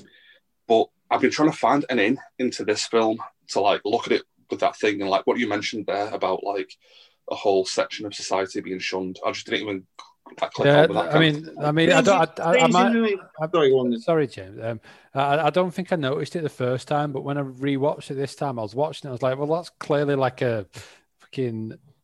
Don't know the word is, but it's a comparison between society, like a mirror image kind of thing. Yeah, exactly. Because like in America, especially, I suppose, it's a thing where, like, there is this kind of underground society which just no one gives a shit about, and they are really having a shit time. And like when she's talking about how when like she had a kid, it was in the hospital and she was all like having help, but then at the same time she was doing the same experience, but she had to fucking claw it out herself or some shit like that. And like, to me, that might be her saying, like, you know, like, well, Jordan Peele saying like you're there in these dead good hospitals, but we're fucking in the fucking Bronx or something, and we've not got them facilities. You know what I mean? I feel like that's kind of what he's getting at. But that's a really good point. I didn't even think with that, like the different class levels of the black community kind of thing, like almost as if saying, you know, yeah. Like I genuinely believe that, like, what he's saying is like this is kind of the problems that are in the world right now, but he's just doing he's doing it in a really good way, to be honest. But he's trying to shine a light on it, kind of thing. Yeah. Like I say, I've been looking for that kind of comparison because after watching that documentary, I realised what Get Out was doing. That just went way over my head. Yeah, I was thinking, like, he must be doing a similar thing with us, but I just wasn't seeing it, like what he was getting at, kind of thing. And I think you have hit the nail on the head there, kind of thing. I mean, that's what I took away from it anyway. I took away from it that it was almost like a comparison to society in America. I mean, I keep saying America, especially, like we're exempt from it, but we're not at all.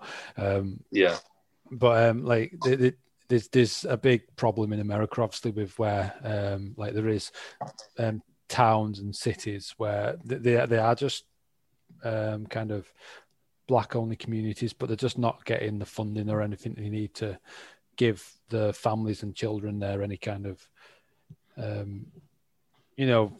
good life. So which is why the crime comes into it, and why I'm getting far too deeply into politics and stuff, I think, here for this film. But this is what I took away from it anyway. I did take it away from it, that he's kind of shining a light on the kind of the shitty lifestyle. on the underclass, basically, isn't it? Mm-hmm. I love the fact that he's come from like a comedy background, like Key and Peele, pretty funny series. Yeah, and now it's like Peele has gone on to do like all these films and stuff like that. What's Key doing? I'll tell you what Key's doing is The Lion King. Was he in The Lion King? He was in The Lion King, yeah. Was he? I was going to say he's making really bad Yo Mama jokes in The Predator. He was in The Predator. Was he fucking The Predator? Was he really? Yeah. He was. I mean, we've done a podcast about The Predator as well, haven't we? So. Yeah, he's in that as one of the. Wow. I think maybe I've just forgot about that, but we definitely spoke about that in a previous podcast, didn't we? I think we did. I can't remember if he was. I can't remember he was in the Lion King remake, but he was in that. He's like a little bird that flies around, a little tiny blue. No, he weren't the bird, I don't think. Can't remember. Well, let's not invest ourselves too far into what's actually going on. What Key's doing? He's not even part of this project. Good point. Me like it. Can I ask you both a question? Yeah, go ahead. Another thing that I don't get: what is the whole Hands Across America thing for? Like, that actually was a thing. People, it was a real thing in the 80s or something, wasn't it? I don't get what relation it has to this film, like why it's featured so heavily. Absolutely stupid. Absolutely stupid. I don't know if that was purely because like they saw it on TV, didn't they? They how was it? No, it was a T-shirt, wasn't it? I don't know if that was the 80s, yeah. Yeah, I don't know if that was purely because they had a T-shirt with it on and they were like, how can we kind of get their attention? Let's just do that. I don't know. Maybe they're trying to raise awareness to the underclass thing. Something like that, maybe. I think it was something to do with the fact that the original girl, had this, holding hands. What do you call it again? Hands Across America. Hands Across America T-shirt on. And then she went, obviously her dad bought her this Michael Jackson Thriller T-shirt. And then when she went into there, obviously, like when she met her in there, she got battered. Her clothes got removed. I imagine she kept the same piece of clothing that she was wearing on underneath the Michael Jackson clothes. And then, I don't know. It just seems weird, doesn't it? I just feel like he's making like a really prescient point with that. And I don't get it. Right. It was something to do with like Black Lives Matter or something like that back in the day. So I've just read up on what Hands, what was it called again? Hands Across America is all about, and it was an effort to raise money to fight hunger and homelessness. So I guess it is again about the lower classes and Yeah. Of course. Like these. I'll give you some money to that. It's almost like the lower classes are all coming together, which is the doppelgangers. They're all coming together to kind of raise their own awareness of their own fucking struggle. I don't know. I don't know. Yeah, possibly.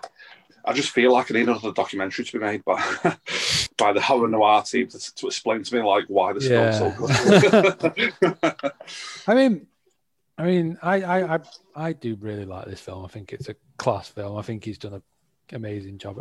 I mean, I was the same as you with Get Out though, John. Like I watched it, I was like, why is everyone, like you say, wetting the pants about this? I don't get it.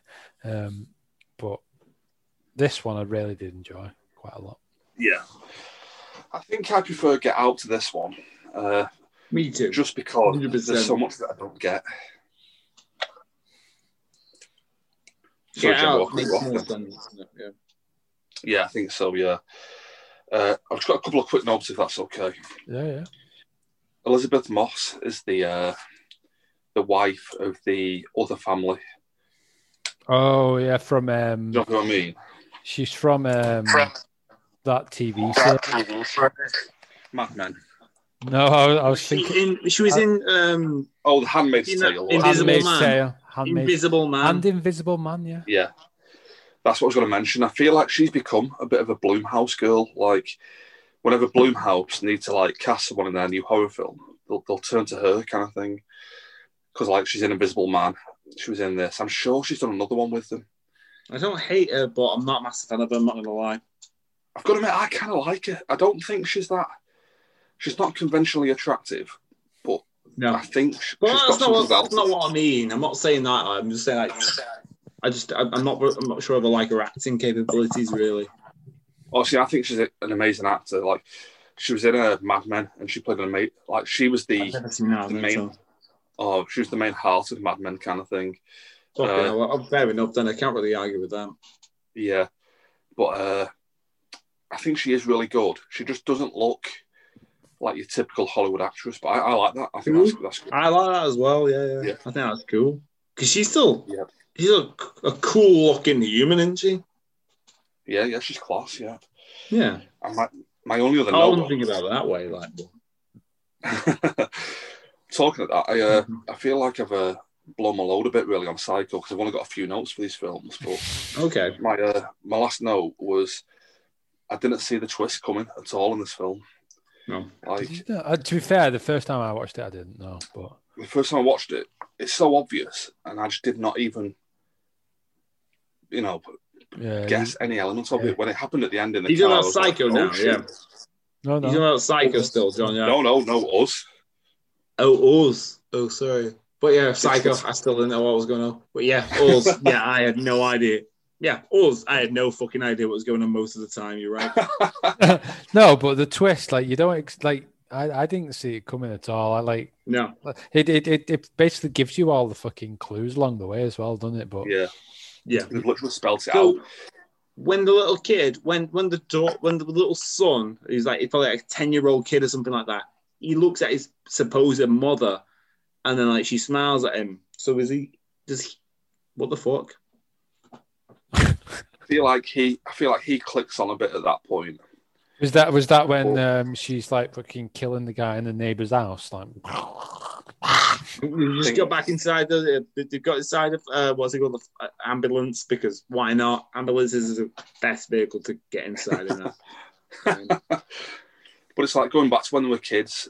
They established the whole backstory of she needed therapy because she didn't talk for the 3 months after and stuff like that. Yeah, and it's because it was a different kid. Yeah, exactly. Yeah.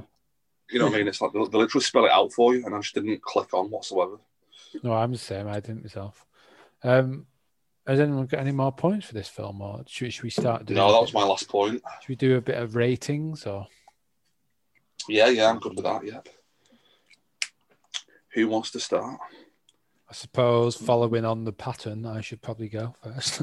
Go on then, Nicholas. I'm going to sound like a broken record tonight. I think I'm not going to lie, but I'm going to give it a 4-star. I really do enjoy this film. I think it's a class film, but it's just not 5-star for me. But not a lot of films are. There's maybe 3 in the world that are. I wonder what they are. Yeah, we might have covered them. No, but 4 out of 5 for me. I've had to check my rating. I give it a 4 as well. Again, enjoyed it. Really good. I think Get Out is probably better. What do you think? So I'd probably give that a 4.5, but I'll stick with a 4 for this. Nice. What are you saying, James? I could hazard us if you could do 2.7 or something like that. You can do that, mate. 2.7 out of 5, man. I can see where Jordan Peele's coming from. I can see where he's coming from, and I understand, but no. just not a 5-star. But it's not even half of. It's not even half a full marks. It's more than that. You've actually given it more than half marks. Yeah. So half actually. Yeah, right. So it's not quite a middle of the lane film. It's a bit better. A little bit better. That's all right. I'll take that for the film. Me too. I do like it, and I love Jordan Peele. But I think that was a bit of a shit. It was his shittest film he's ever made, though, wasn't it? I mean, he's only made 2, so. Well, it's a toss up, I suppose. But yeah. Right. Okie doke. Okay, we'll move on to the final film of the Halloween marathon, 28 Days Later.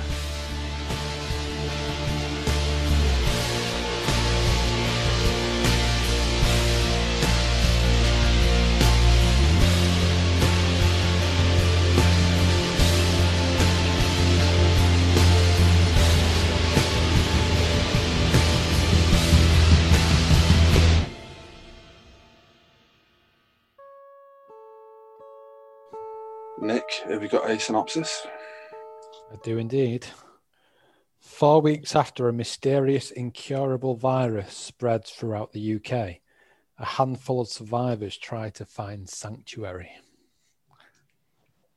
Whoa. Very good. Jimbo, do you want to kick us off? Just gonna say, it's like probably one of my favourite horror films ever made, this, you know. And I love Danny Boyle anyway. I've not got a preference. I've not got a preference for British films. I've not. I mean, if this would have been made in America or Australia or anywhere else, I would still just love it just the same. 20 Days Later is one of the last film I remember being scared by as a kid. Oh, really? You see, I was never scared by it, but I was like 24 when I first watched it. So yeah, you know what I mean. It's that different kind of thing. But knowing that you're a big camera expert, how do you feel? Are we talking about the fact that this was the first film ever shot on digital? Is that what you're saying? That's what I'm getting to. Nick, have you watched this? Yeah, I have watched it. Yeah. What did you think about the look of this film? I mean, I hadn't watched this in a very long time, so it felt like I hadn't. It almost felt like I was watching it for the first time, and it felt very aged. It felt old. The look of it, it felt like an early 2000s film. I agree. Like it was The Bill or Casualty or something like that. A BBC TV program or something like that. Well, it's like I had a memory of loving this film, but I'd only watched it on DVD before this. Right. And I think DVD hides a lot of the flaws of digital photography. Yeah. And I watched it on Blu-ray, and I was just like, fucking hell, like, I still love the film. I still think it's great, and it's like an experiment almost. Danny Boyle was one of the first directors to make a feature film with fully digital photography. Yeah. But some of it looks like shit now. Like just like there's a couple of explosions, I think, at a petrol station early on. I thought that was always amazing when I watched it on TV and stuff like that. I've seen it on TV a couple of times, and I've seen it. I think I've seen it on DVD. I've got the DVD, so I must have seen it, but I've not seen it on Blu-ray. Though, am I missing out, or is it better for me to not? Would you prefer to watch it on a lower quality? It might be better on DVD. Yeah, it's like you can see a lot of like the just the blockiness and like the digital noise and stuff like. Yeah. It hasn't aged well, but that's just digital photography. It's almost like an experiment looking back now. Yeah. That is what digital photography was like in 2003 or 2004. I'm not sure which year this came out now. But I still love the film. Yeah. Just the look of it has aged quite badly, I think. But like I love some of the little touches in the film. Do you remember the bit on the rooftop where they're collecting rainwater? Loved it, yeah. Ray Winstone as well. Ray Winstone is a class actor as well, isn't he? Oh, so is it Ray Winstone? No, sorry, not Ray. It's Brendan Gleeson, isn't it? Brendan Gleeson, sorry. Another ginger guy. Yeah, Brendan Gleeson. Absolutely. Sorry, yeah. I mean, yeah. Actually, I actually love Brendan Gleeson more than I love Ray Winstone. I think. This is one of the first films I saw him in. I watched him it was in a Lake Placid before this. Oh, yeah. I think that was the first time I've seen him. Crocodile movie. Yeah, yeah. And then he was in this, and like this is when he started to become like a big name kind of thing. He went on to be in like In Bruges and stuff like that. Yeah, In Bruges was absolutely fantastic. Yeah, I was saying to Nick before, has he seen what's the name of that film now? Oh, I can't remember. It wasn't The Revenant. It was kind of like, where he's a sort of a priest. A priest. You're thinking of Calvary, aren't you? Yeah, could be. Yeah, I've seen Calvary. I gave that 5 stars. I loved it. Yeah, Calvary's great. And there's another film that's very similar to that with the guy, the other Irish fellow as well. Colin Farrell. Yes. In Bruges, that's what it is. Yeah, he was in Bruges. He was in Bruges. Yeah. Yeah.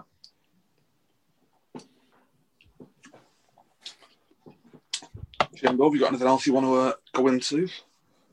I thought it was beautiful about the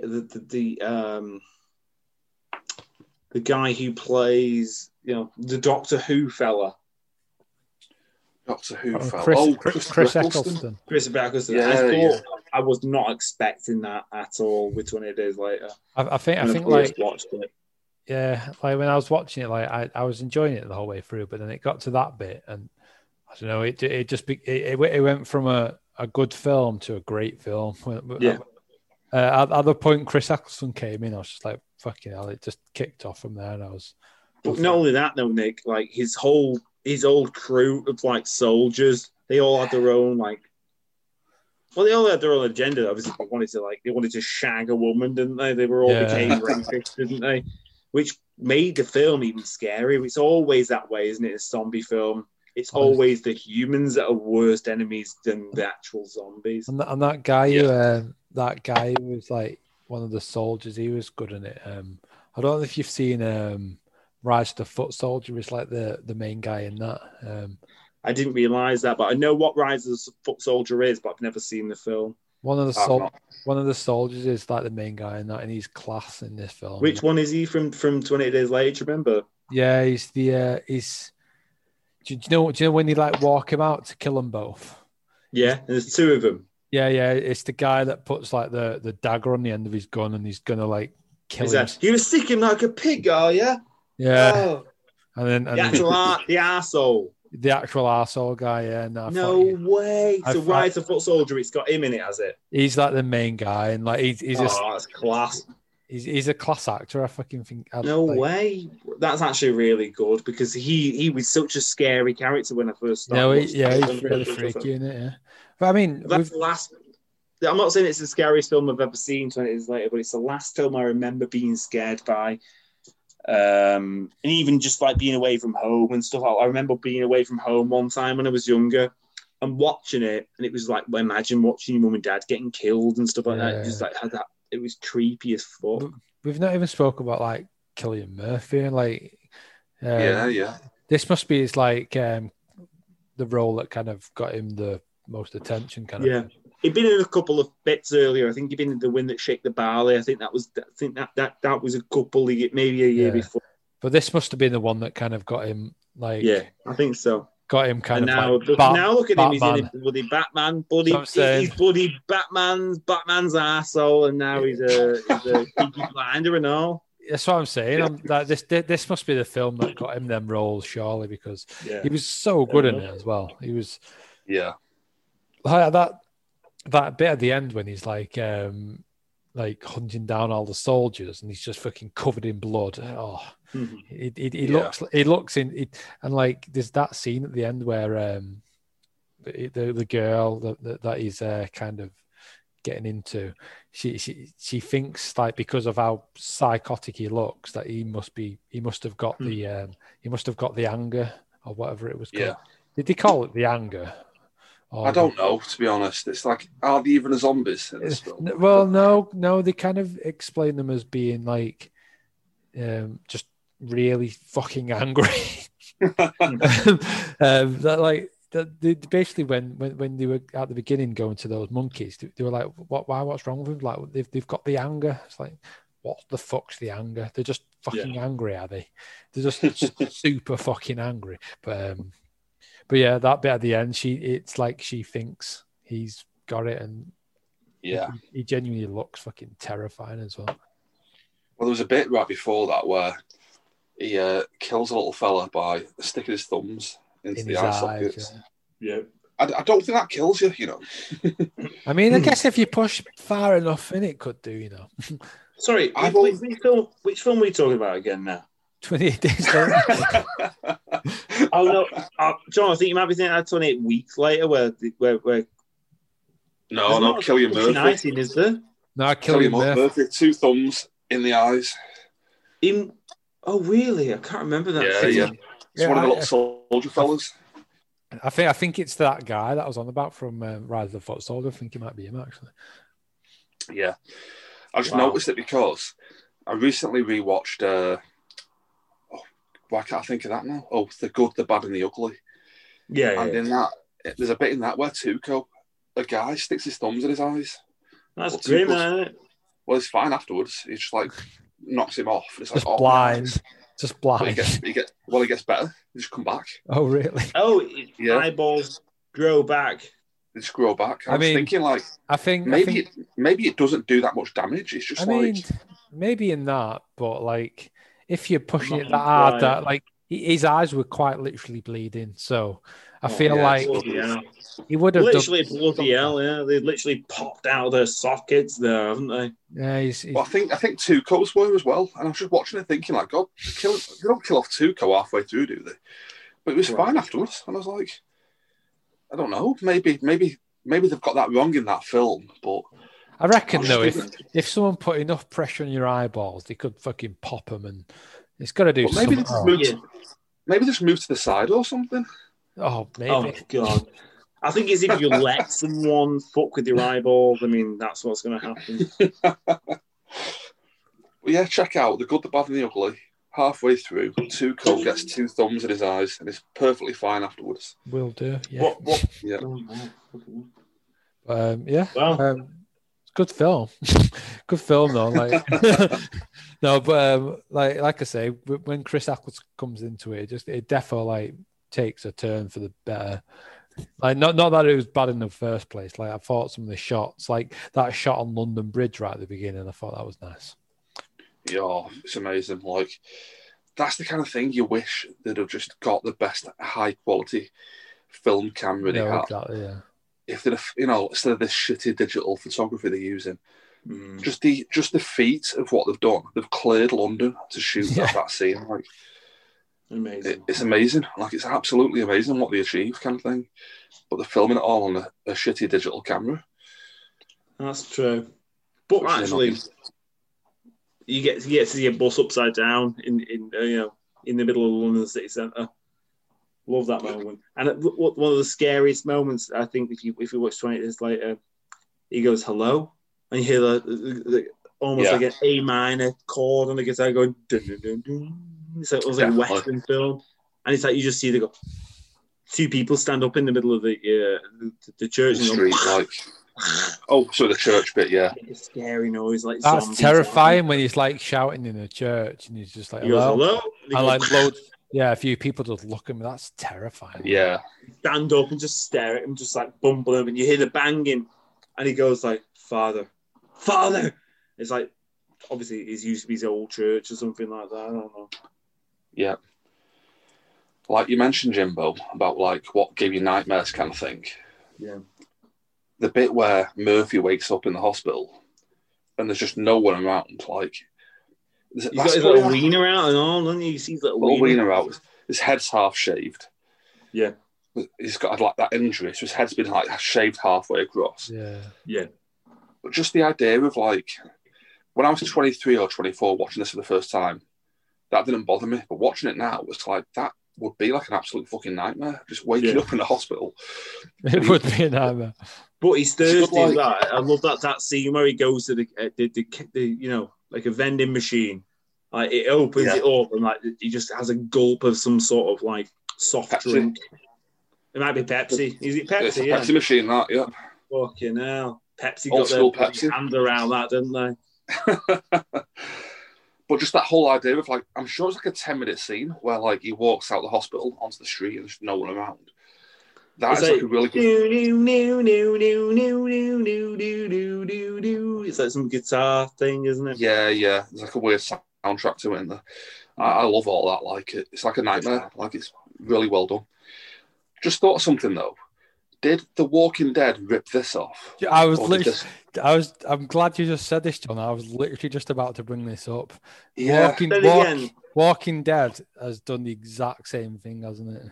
With this main when I watched character, Walking Dead, literally, how long ago did fucking Walking Dead come out? It's like fucking 10 years ago now. It's like, it's getting beyond a joke now. I was young, I was a child when Walking Dead came out. I'm sure I was. No, but the comic might have been a few years earlier. I don't know if they did the exact same thing, but like John's asking is like, which one came first? Was it Walking Dead ripped off of this, or did this rip off of Walking Dead? Literally, Rick in The Walking Dead, Jimbo, wakes up in a hospital exactly the same way. There's no one around, kind of thing. Well, I've seen the first series of Walking Dead when it first came out, which was, when I was about 17 or something. I mean, we were talking about getting on for 10 years ago. The series. I think it was 2010. 2010, yeah, it came out. Yeah, it's been out about 10 years. This program, hasn't it? Oh yeah. But it was literally a direct translation of the comic book, that first series. I remember it. And I don't know when that was from now. Well, so I don't know which came first, the comic book or this. Of course, 20 days later came first. It was like it probably filmed it about 1999 or year 2000 or 2001 or something like that. I think it was 03, I think. 02 or 03, I think. I'm not 100% sure, but... I don't know. I think it was the first film ever to be released on digital, wasn't it? Or ever to be filmed on digital? No, you know what film that was, don't you? What? Episode 2, Attack of the Clones. But this is the first one that's 100% been, or more percentage on this one has been done than the other one. I think Attack of the Clones was 100% digital. That's why it looks like shit. It's like the worst looking Star Wars film. Yeah. Maybe this is the film that came out. Which came out first? I'm sure it was 2001. You might be right. I've not checked it, but I don't know. Yeah, I don't know. What people can tell us that are wrong, can't they? Like one of my final points is going back to the army thing. When I first watched it, I didn't like the army base thing at the end. I felt like it went off on this weird tangent. Yeah, I understand where you're coming from. But again, watching it now, I think it's class. Like it's like a kind of like Dawn of the Dead kind of thing. Yeah. George Romero's zombie films all do this, where like the humans come back to reality. Yeah, I think Nick mentioned like the humans are the actual bad guys kind of thing. And that's where that's where this gets to with the ending, where the army people are actually worse than the zombies. Yeah, exactly. It's always the humans are bad guys at the end of the day, isn't it? Yeah. Even Godzilla filmed is like, yeah, the humans did it or whatever. They almost turn the fucking zombies into the good guys by the end of it. No, they genuinely do though, because like they end up fucking releasing the zombie, whatever you want to call them, just to save the actual day. You know what I mean? Like they're released into the house to save them from what might possibly be an even worse fate.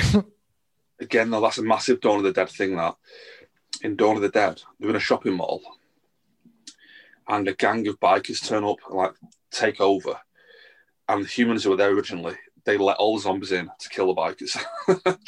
Right. Yeah. So it's a similar kind of thing, like Fucking bang on, then, isn't it? Yeah. My last point is: have you guys watched the sequel? 28 weeks later. Yeah. Not for a long time, but I have done, yeah. I think it's pretty close, to this one. I think part 2 is really good as well. Like, it's directed by a person, this, isn't it? It's a different guy. Yeah, Danny Boyle's the first one. I think it's Juan Carlos Fresnadillo who does part 2, a Spanish fella. Yeah. But it's good. It's really good. I can't actually speak on it because I've not watched it in so long, but I remember enjoying it. Jeremy Renner as well. He's pretty good. Yeah, you're right. Yeah, Jeremy Renner and Idris Elba is in it as well. Yeah, there's like a big cast in that. I don't remember Idris Elba being in it. He's the helicopter pilot. Yep. I'm sure there's a few other like big names in that one as well. Yeah, there is. I'm sure I was looking at Rose That's Byrne. it. Robert Carlyle. Yeah, I'm sure I was. Robert Carlyle, Rose Byrne, and there's another. There is the young blonde girl is Imogen Poots. Imogen Poots, that's right. She's been in loads of stuff recently. Yeah. all star-studded cast, really, isn't it? It is. Have you guys got anything else? No. I think that's about it, isn't it? Okay, Jimbo, do you want to kick us off? Will it be your choice? We have a rating. Unless I say 5 out of 5, aren't I? That's unusual for you. I know. I know. Is that the first 5 out of 5 you've given? First 5 out of 5, that. Oh, I don't know. I'm sure I'll come out with another one. I don't think you've ever given a 5 out of 5 before, to be honest. 20 days later, 5 out of 5. Oh, very nice. Very nice. Nice, round, clean number as well. Also, mate, you go first. I was just going to say, like, I'm going to sound like an absolute broken record again. But I'm going to give it a 4 out of 5. Okay. I did love the film. Like, the first bit of it, I did kind of get a bit bored for a little bit. Animal rights, though, isn't it, at the beginning? Just for a little bit. And then, but when Chris Eccleston came into it, it just freaking kicked off, and I was on the edge. I was on the edge of my seat for like. So fucking powerful, that film. Yeah, I think personally. But yeah, 4 out of 5. Yeah. Great. Like you, John Taylor. Just checking on Letterboxd there. Apparently, I watched this last year. I didn't even realise that. Bloody hell! I think I watch it most years, and I forget myself. Apparently, I watched it July the 13th, 2019. I didn't even know that. But I'll give it a 4.5. Loved it. I just wish it wasn't shot digitally. It'd be so much better. But I understand. And one thing that not annoys me, but Brendan Gleeson, the way his character dies, he gets a drip in his eyeball, doesn't he? Like, it's just a bit like zombie or something, and it like drips in his eyeball. Yeah, a crow's eating a zombie, and it drops into his eye. Yeah, and I'm just like, It's a shit way to go that. Yeah, it's a shit way to die in but it. But I kind of like it because it's like his daughter goes up to him. He's like, "Just get away from me! Get away!" Yeah, bit random, innit? Awful as well. Yeah, but yeah, 4.5 out of 5. Nice. Class film.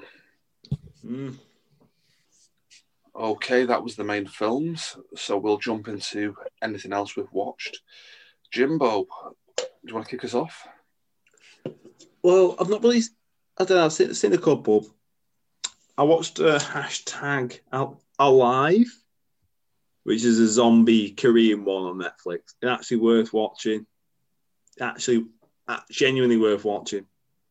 If you're into horror films, a bit like it's similar to 28 Days Later in some respects. Have we all seen it? Oh, hashtag Alive. I've not watched it, no. I've not, no. Give it a watch. We'll talk about it next time. I also watched Midsommar. Midsommar. See, I enjoyed that film. You got balls deep in that, didn't you, Nick? I've really enjoyed it. That's another. What's the studio called? A24. A24. I'm a big fan of A24 films. Yeah, me too. I thought this was a really good one, if I'm honest. Yeah, it was on my top 5 of 2019. This. Yeah, you fucking enjoyed that, didn't you? You enjoyed the hell. You enjoyed the hell out of it, didn't you? I feel like Jimbo hated this. I know. I feel like I know where this is going. This is building up to just you slating this film. Did you watch Did you watch Hereditary as well? I watched Hereditary recently. That's in my top 5 of 2018. Exactly. So you've seen Hereditary. Midsommar actually had such a good idea behind it at first. What? It just felt like literally was like, all right, well, we can't really leave this place because people are killing people and stuff. But Billy, you'd be like, fuck off. I'm gonna go. No, you're totally right though. That's what I love about it. Have you never been in a bad situation that you know was bad and you knew it was going to get worse, but for some reason you don't leave. I can't even think of an example. I can't think of an example now, but I swear I've been in situations like that where you know it's going to go sideways, but you stick around. I know. And it's like, that's what they're getting at. I think like that girl is like, "Where's my boyfriend gone?" I'm like, "Oh, he had to go get a train at 12 o'clock. We drive." And she was like, "You know what? Fuck off! Like, why is he not come to me? There's bullshit. You've killed him." And they're like, "Well, we'll drive you. We'll drive you to go meet him." She's like, she knows there's something dodgy, but she goes along with it and gets killed. The only thing is, John, is that people who said this actually did kill the guy. So you're totally right. But it's a bit like, I'm going off on a tangent here. Have you watched the Girl with the Dragon Tattoo remake? Yeah, I have. Yeah. Have you, Nick? No, I haven't. No. There's a bit at the end of that film where the killer catches Daniel Craig. Yeah. Purely because Daniel Craig doesn't want to embarrass himself. Daniel Craig is like scouting around the killer's house because he thinks he might be the killer. The killer comes home and catches him. And he's like, "Oh, I'll just come in for a drink." And Daniel Craig's too embarrassed to not come in for a drink. And he's like, "Why the fuck did he come in? I'm going to kill you." And like, I feel like how English. Yeah, it's like an English mentality. Like, I feel like it's so English, that.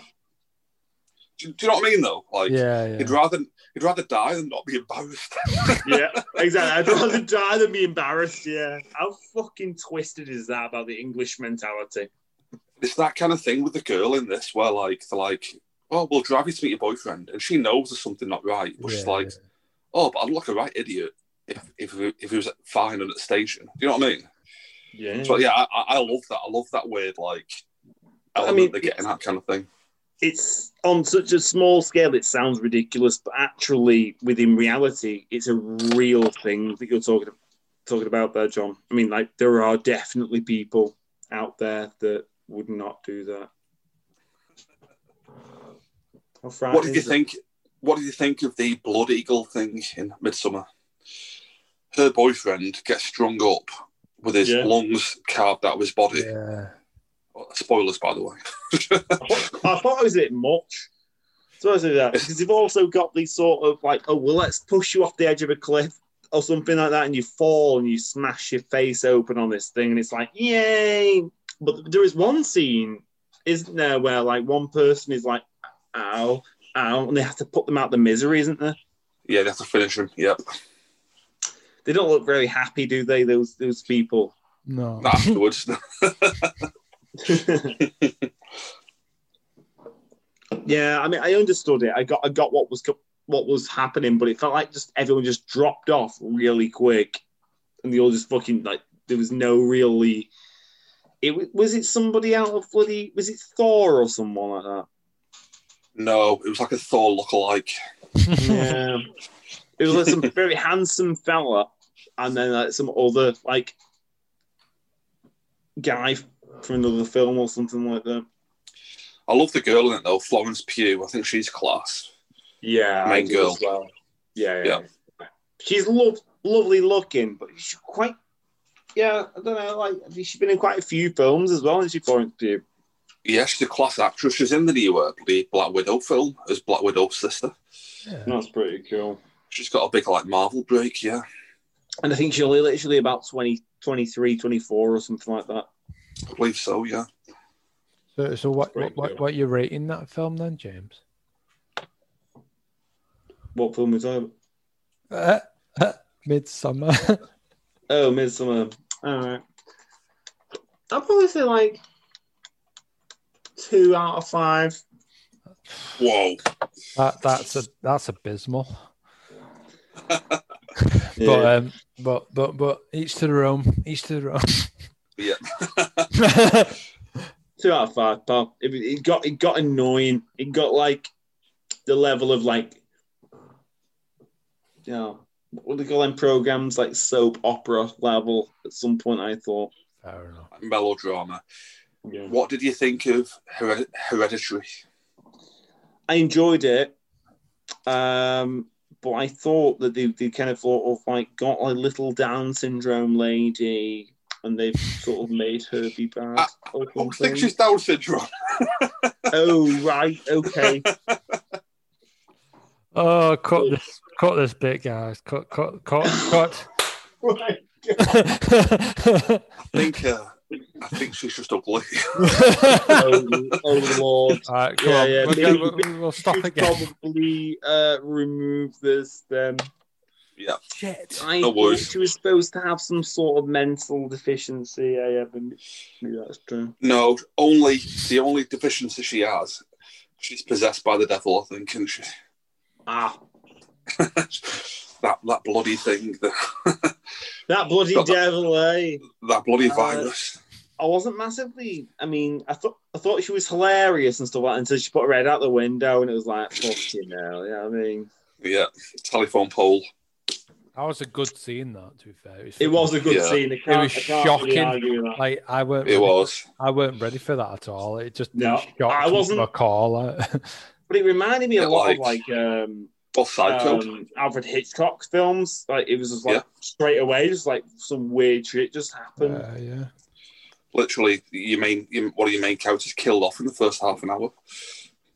Doesn't happen normally, does it? Yeah, to be fair, I think it was a similar thing where like she was all over the posters. I'm sure like all the trailers and stuff was all about her. The film made you believe you were watching a film which was about this girl going crazy or something. And then, like you say, in the first half an hour or something, she gets fucking popped off. Yeah. Yeah, I thought it was good. definitely shocking. Okay, Nick, I believe you've got a few films there that you've been watching. Yeah, I've been watching loads of films, man. I'm fucking... yeah, I've just been watching like a film a night, to be fair, but... Oh, really? Pretty much. I paid for Now TV for a month. And I was like, I didn't need to do that. I wanted to watch one film, so I paid for a month. So I was like, I'm making the most of this. So I watch a film like every night for the month. Like, I do think of that though. Like, I'll buy a film on Apple TV, like £4 or something. But then I catch myself thinking, like, I could just pay £9 or £10 and get a month of Now TV or something. No, exactly. Do you know what I mean? It's like so crazy, isn't it? The films I am going to mention then is the Indiana Jones series just came on a few days ago or a week ago or something. So I thought I had watched them before, but apparently I hadn't. I started watching them. I was like, I've never seen this before, so I've watched the first 3 on the class. I really liked them. Yeah. I think my favourite one of the 3 is the third one. Last Crusade. Yeah. With Sean Connery. Yeah. Julia. Yeah. No, I said it like that. I was like, hey, Sean Connery. So I said it in a Welsh accent. Is he his dad in it? Or? Yeah, as his dad. Yeah. And you find out at the end of part 3 that Indy's named after him. The whole joke was like...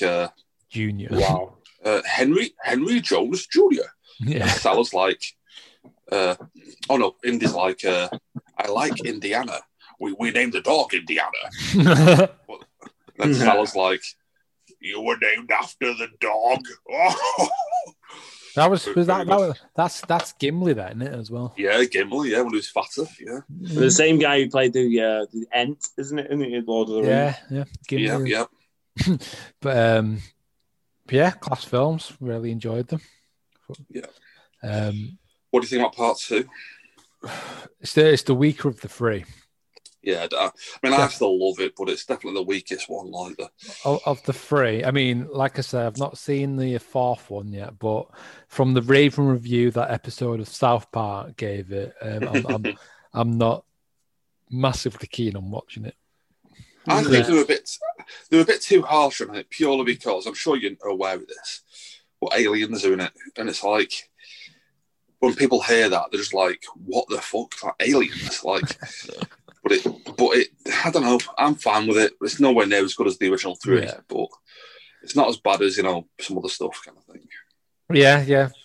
I might watch it because it is on Now TV as well, so I might stick that on. But there you go. But yeah, those ones I don't even know how to rate them. I might just rate them as a whole. And I don't know if this is purely me trying not to sound like a complete broken record all night, but I'm going to give him a 4.5 out of 5 for the trilogy as a whole. Yeah, that's fair enough. Yep, I'll give 1 and 3. Well, Raiders of the Lost Ark and Last Crusade 5, and I'd give Temple of Doom 4.5 probably. So 4.5 is quite good for the series. Then it's about average, isn't it? Yeah, I'd say so. Yep. I think we were just talking about before, just so people know, The Descent and Dog Soldiers both made by the same guy. Yeah, Neil Marshall. Dog Soldiers is class. I still love that. Fucking love Dog Soldiers is one of my favourite horror films, especially ones set in England. It's always more spooky when it's set where you live, isn't it? Yeah, close to home kind of thing. Yeah. And as well, one for Nick, the director, Neil Marshall, went on to do a lot of Game of Thrones. Oh, did he? And the bad guy in Dog Soldiers went on to be Davos Seaworth in Game of Thrones. Oh, very nice. I know his face. Looks like, I can see him. Yeah. Liam Cunningham is called, an Irish actor. Yeah. Liam Cunningham. I believe Nick's got a surprise film for us. Okay.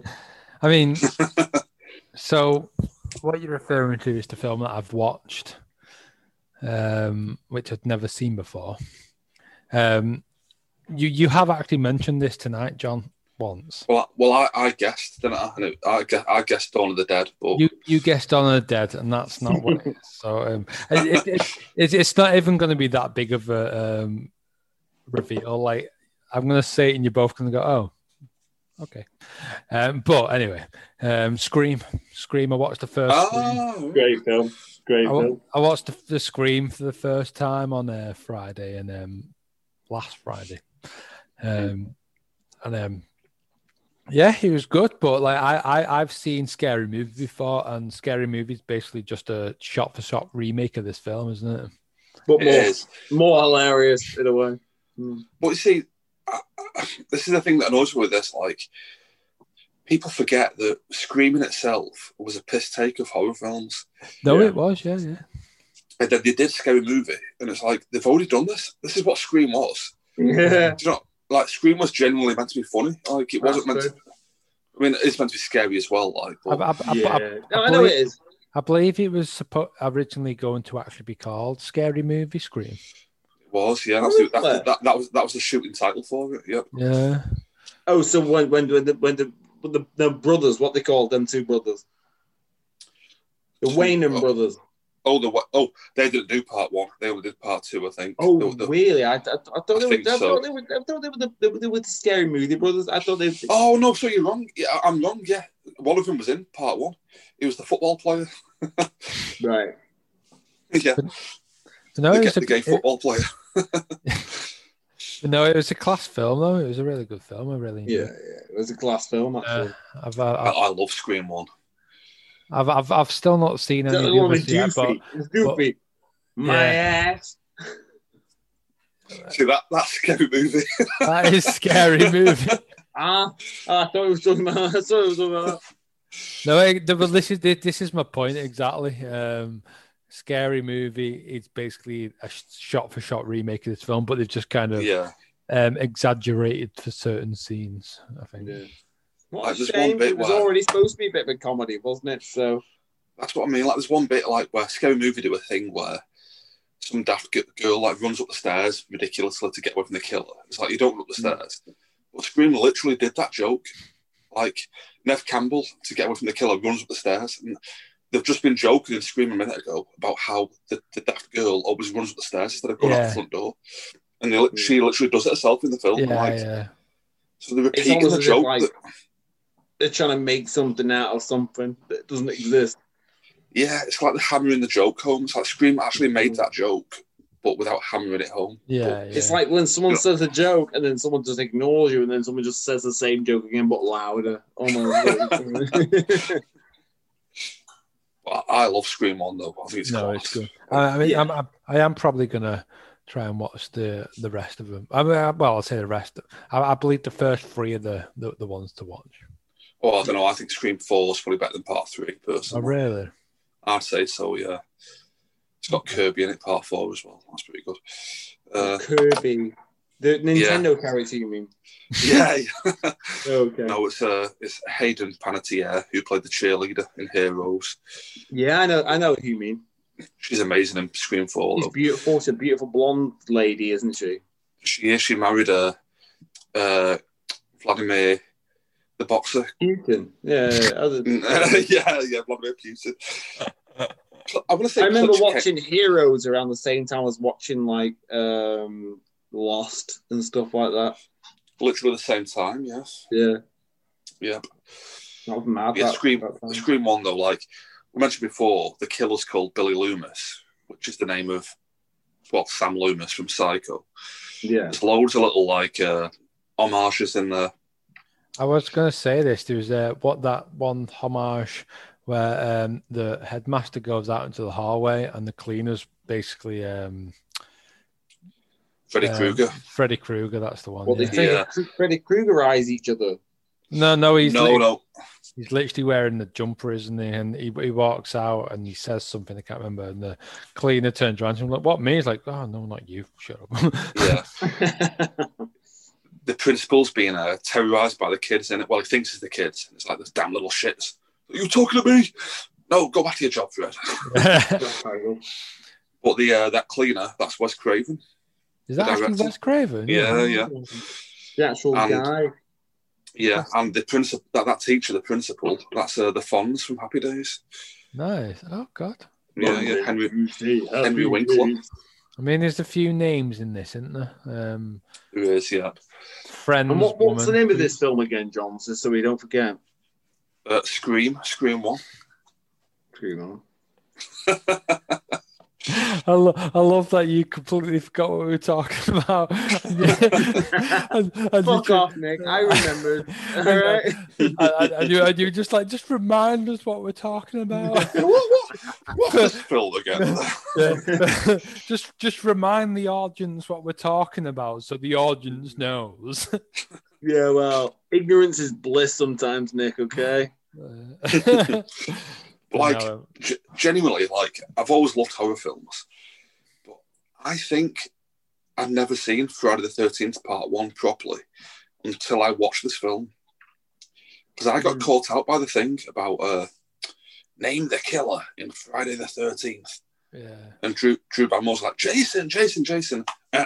No way. And it's his mother in the first one. To be fair. His mum in the first film, that's right. Not Jason Voorhees in the first one. I mean, maybe it's because I've only watched it for the first time this year, but I was quite proud of myself that when she was saying Jason, I was like, no, it was his fucking mum, wasn't it? I was sat there going, hang on, no, come on, it's his mum. That's one of them things that, like, when I was like 15 when I watched this for the first time, and I thought I'd seen Friday the 13th, but I've not. I'd only seen the sequels. I've not seen the first one. Yeah. You know, like, you misremember something. And that proper caught me out. But yeah, I still love the first one. I think it's great. Yeah. No, actually, I think it's class. Yeah. Big fan of that. R.I.P. Wes Craven. Yeah. But when did he die? About 5 years ago, I think. Oh, I see. Yeah. Yeah, R.I.P. to that fella. Like, he was up there, wasn't he? Did a few class horror films, yeah. Okay, so that was everything we've watched this week. We'll finish off there, guys, if that's okay. Absolutely. Yeah.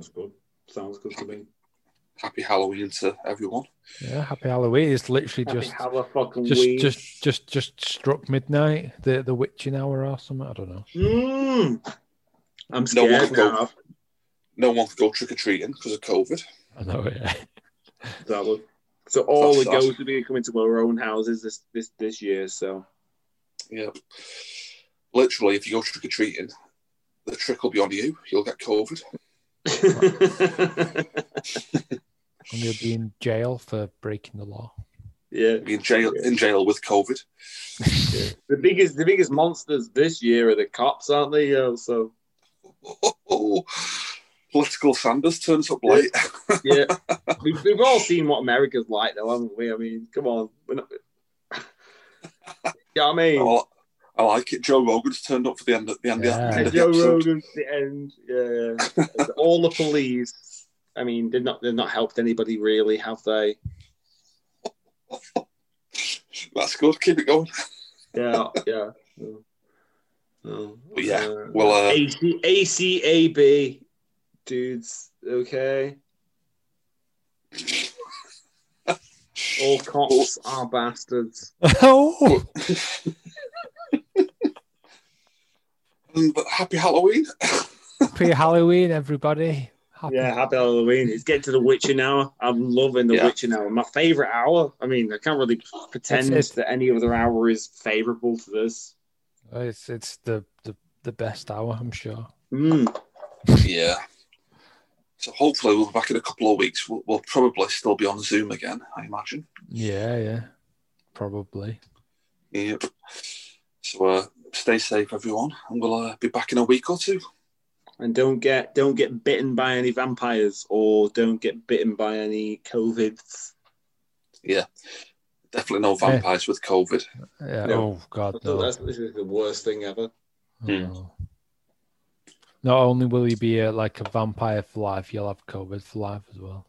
It's like getting gonorrhea. It's one of those things that I don't think you can get rid of, isn't it? It's like AIDS or something like that. I mean, it's like once you got the vampire COVID,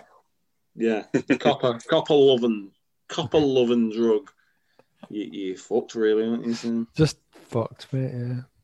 Not only that though, like if you're a vampire, you're gonna live forever. But if you've got COVID as well, you can like never go to a restaurant again. You can never go anywhere. You've been locked down forever. I'd be so fuming if I was a vampire. I could live forever, but I had COVID, so I couldn't go into any places. I'd be so fucking fuming, me. Yeah, you're in lockdown forever. Yeah. That's the true nightmare. Oh. True nightmare. Good Lord. Okay, so happy Halloween, everyone. Stay safe, and we'll be back in a couple of weeks. Yeah. We will be. Thanks very much for listening. Cheers, guys.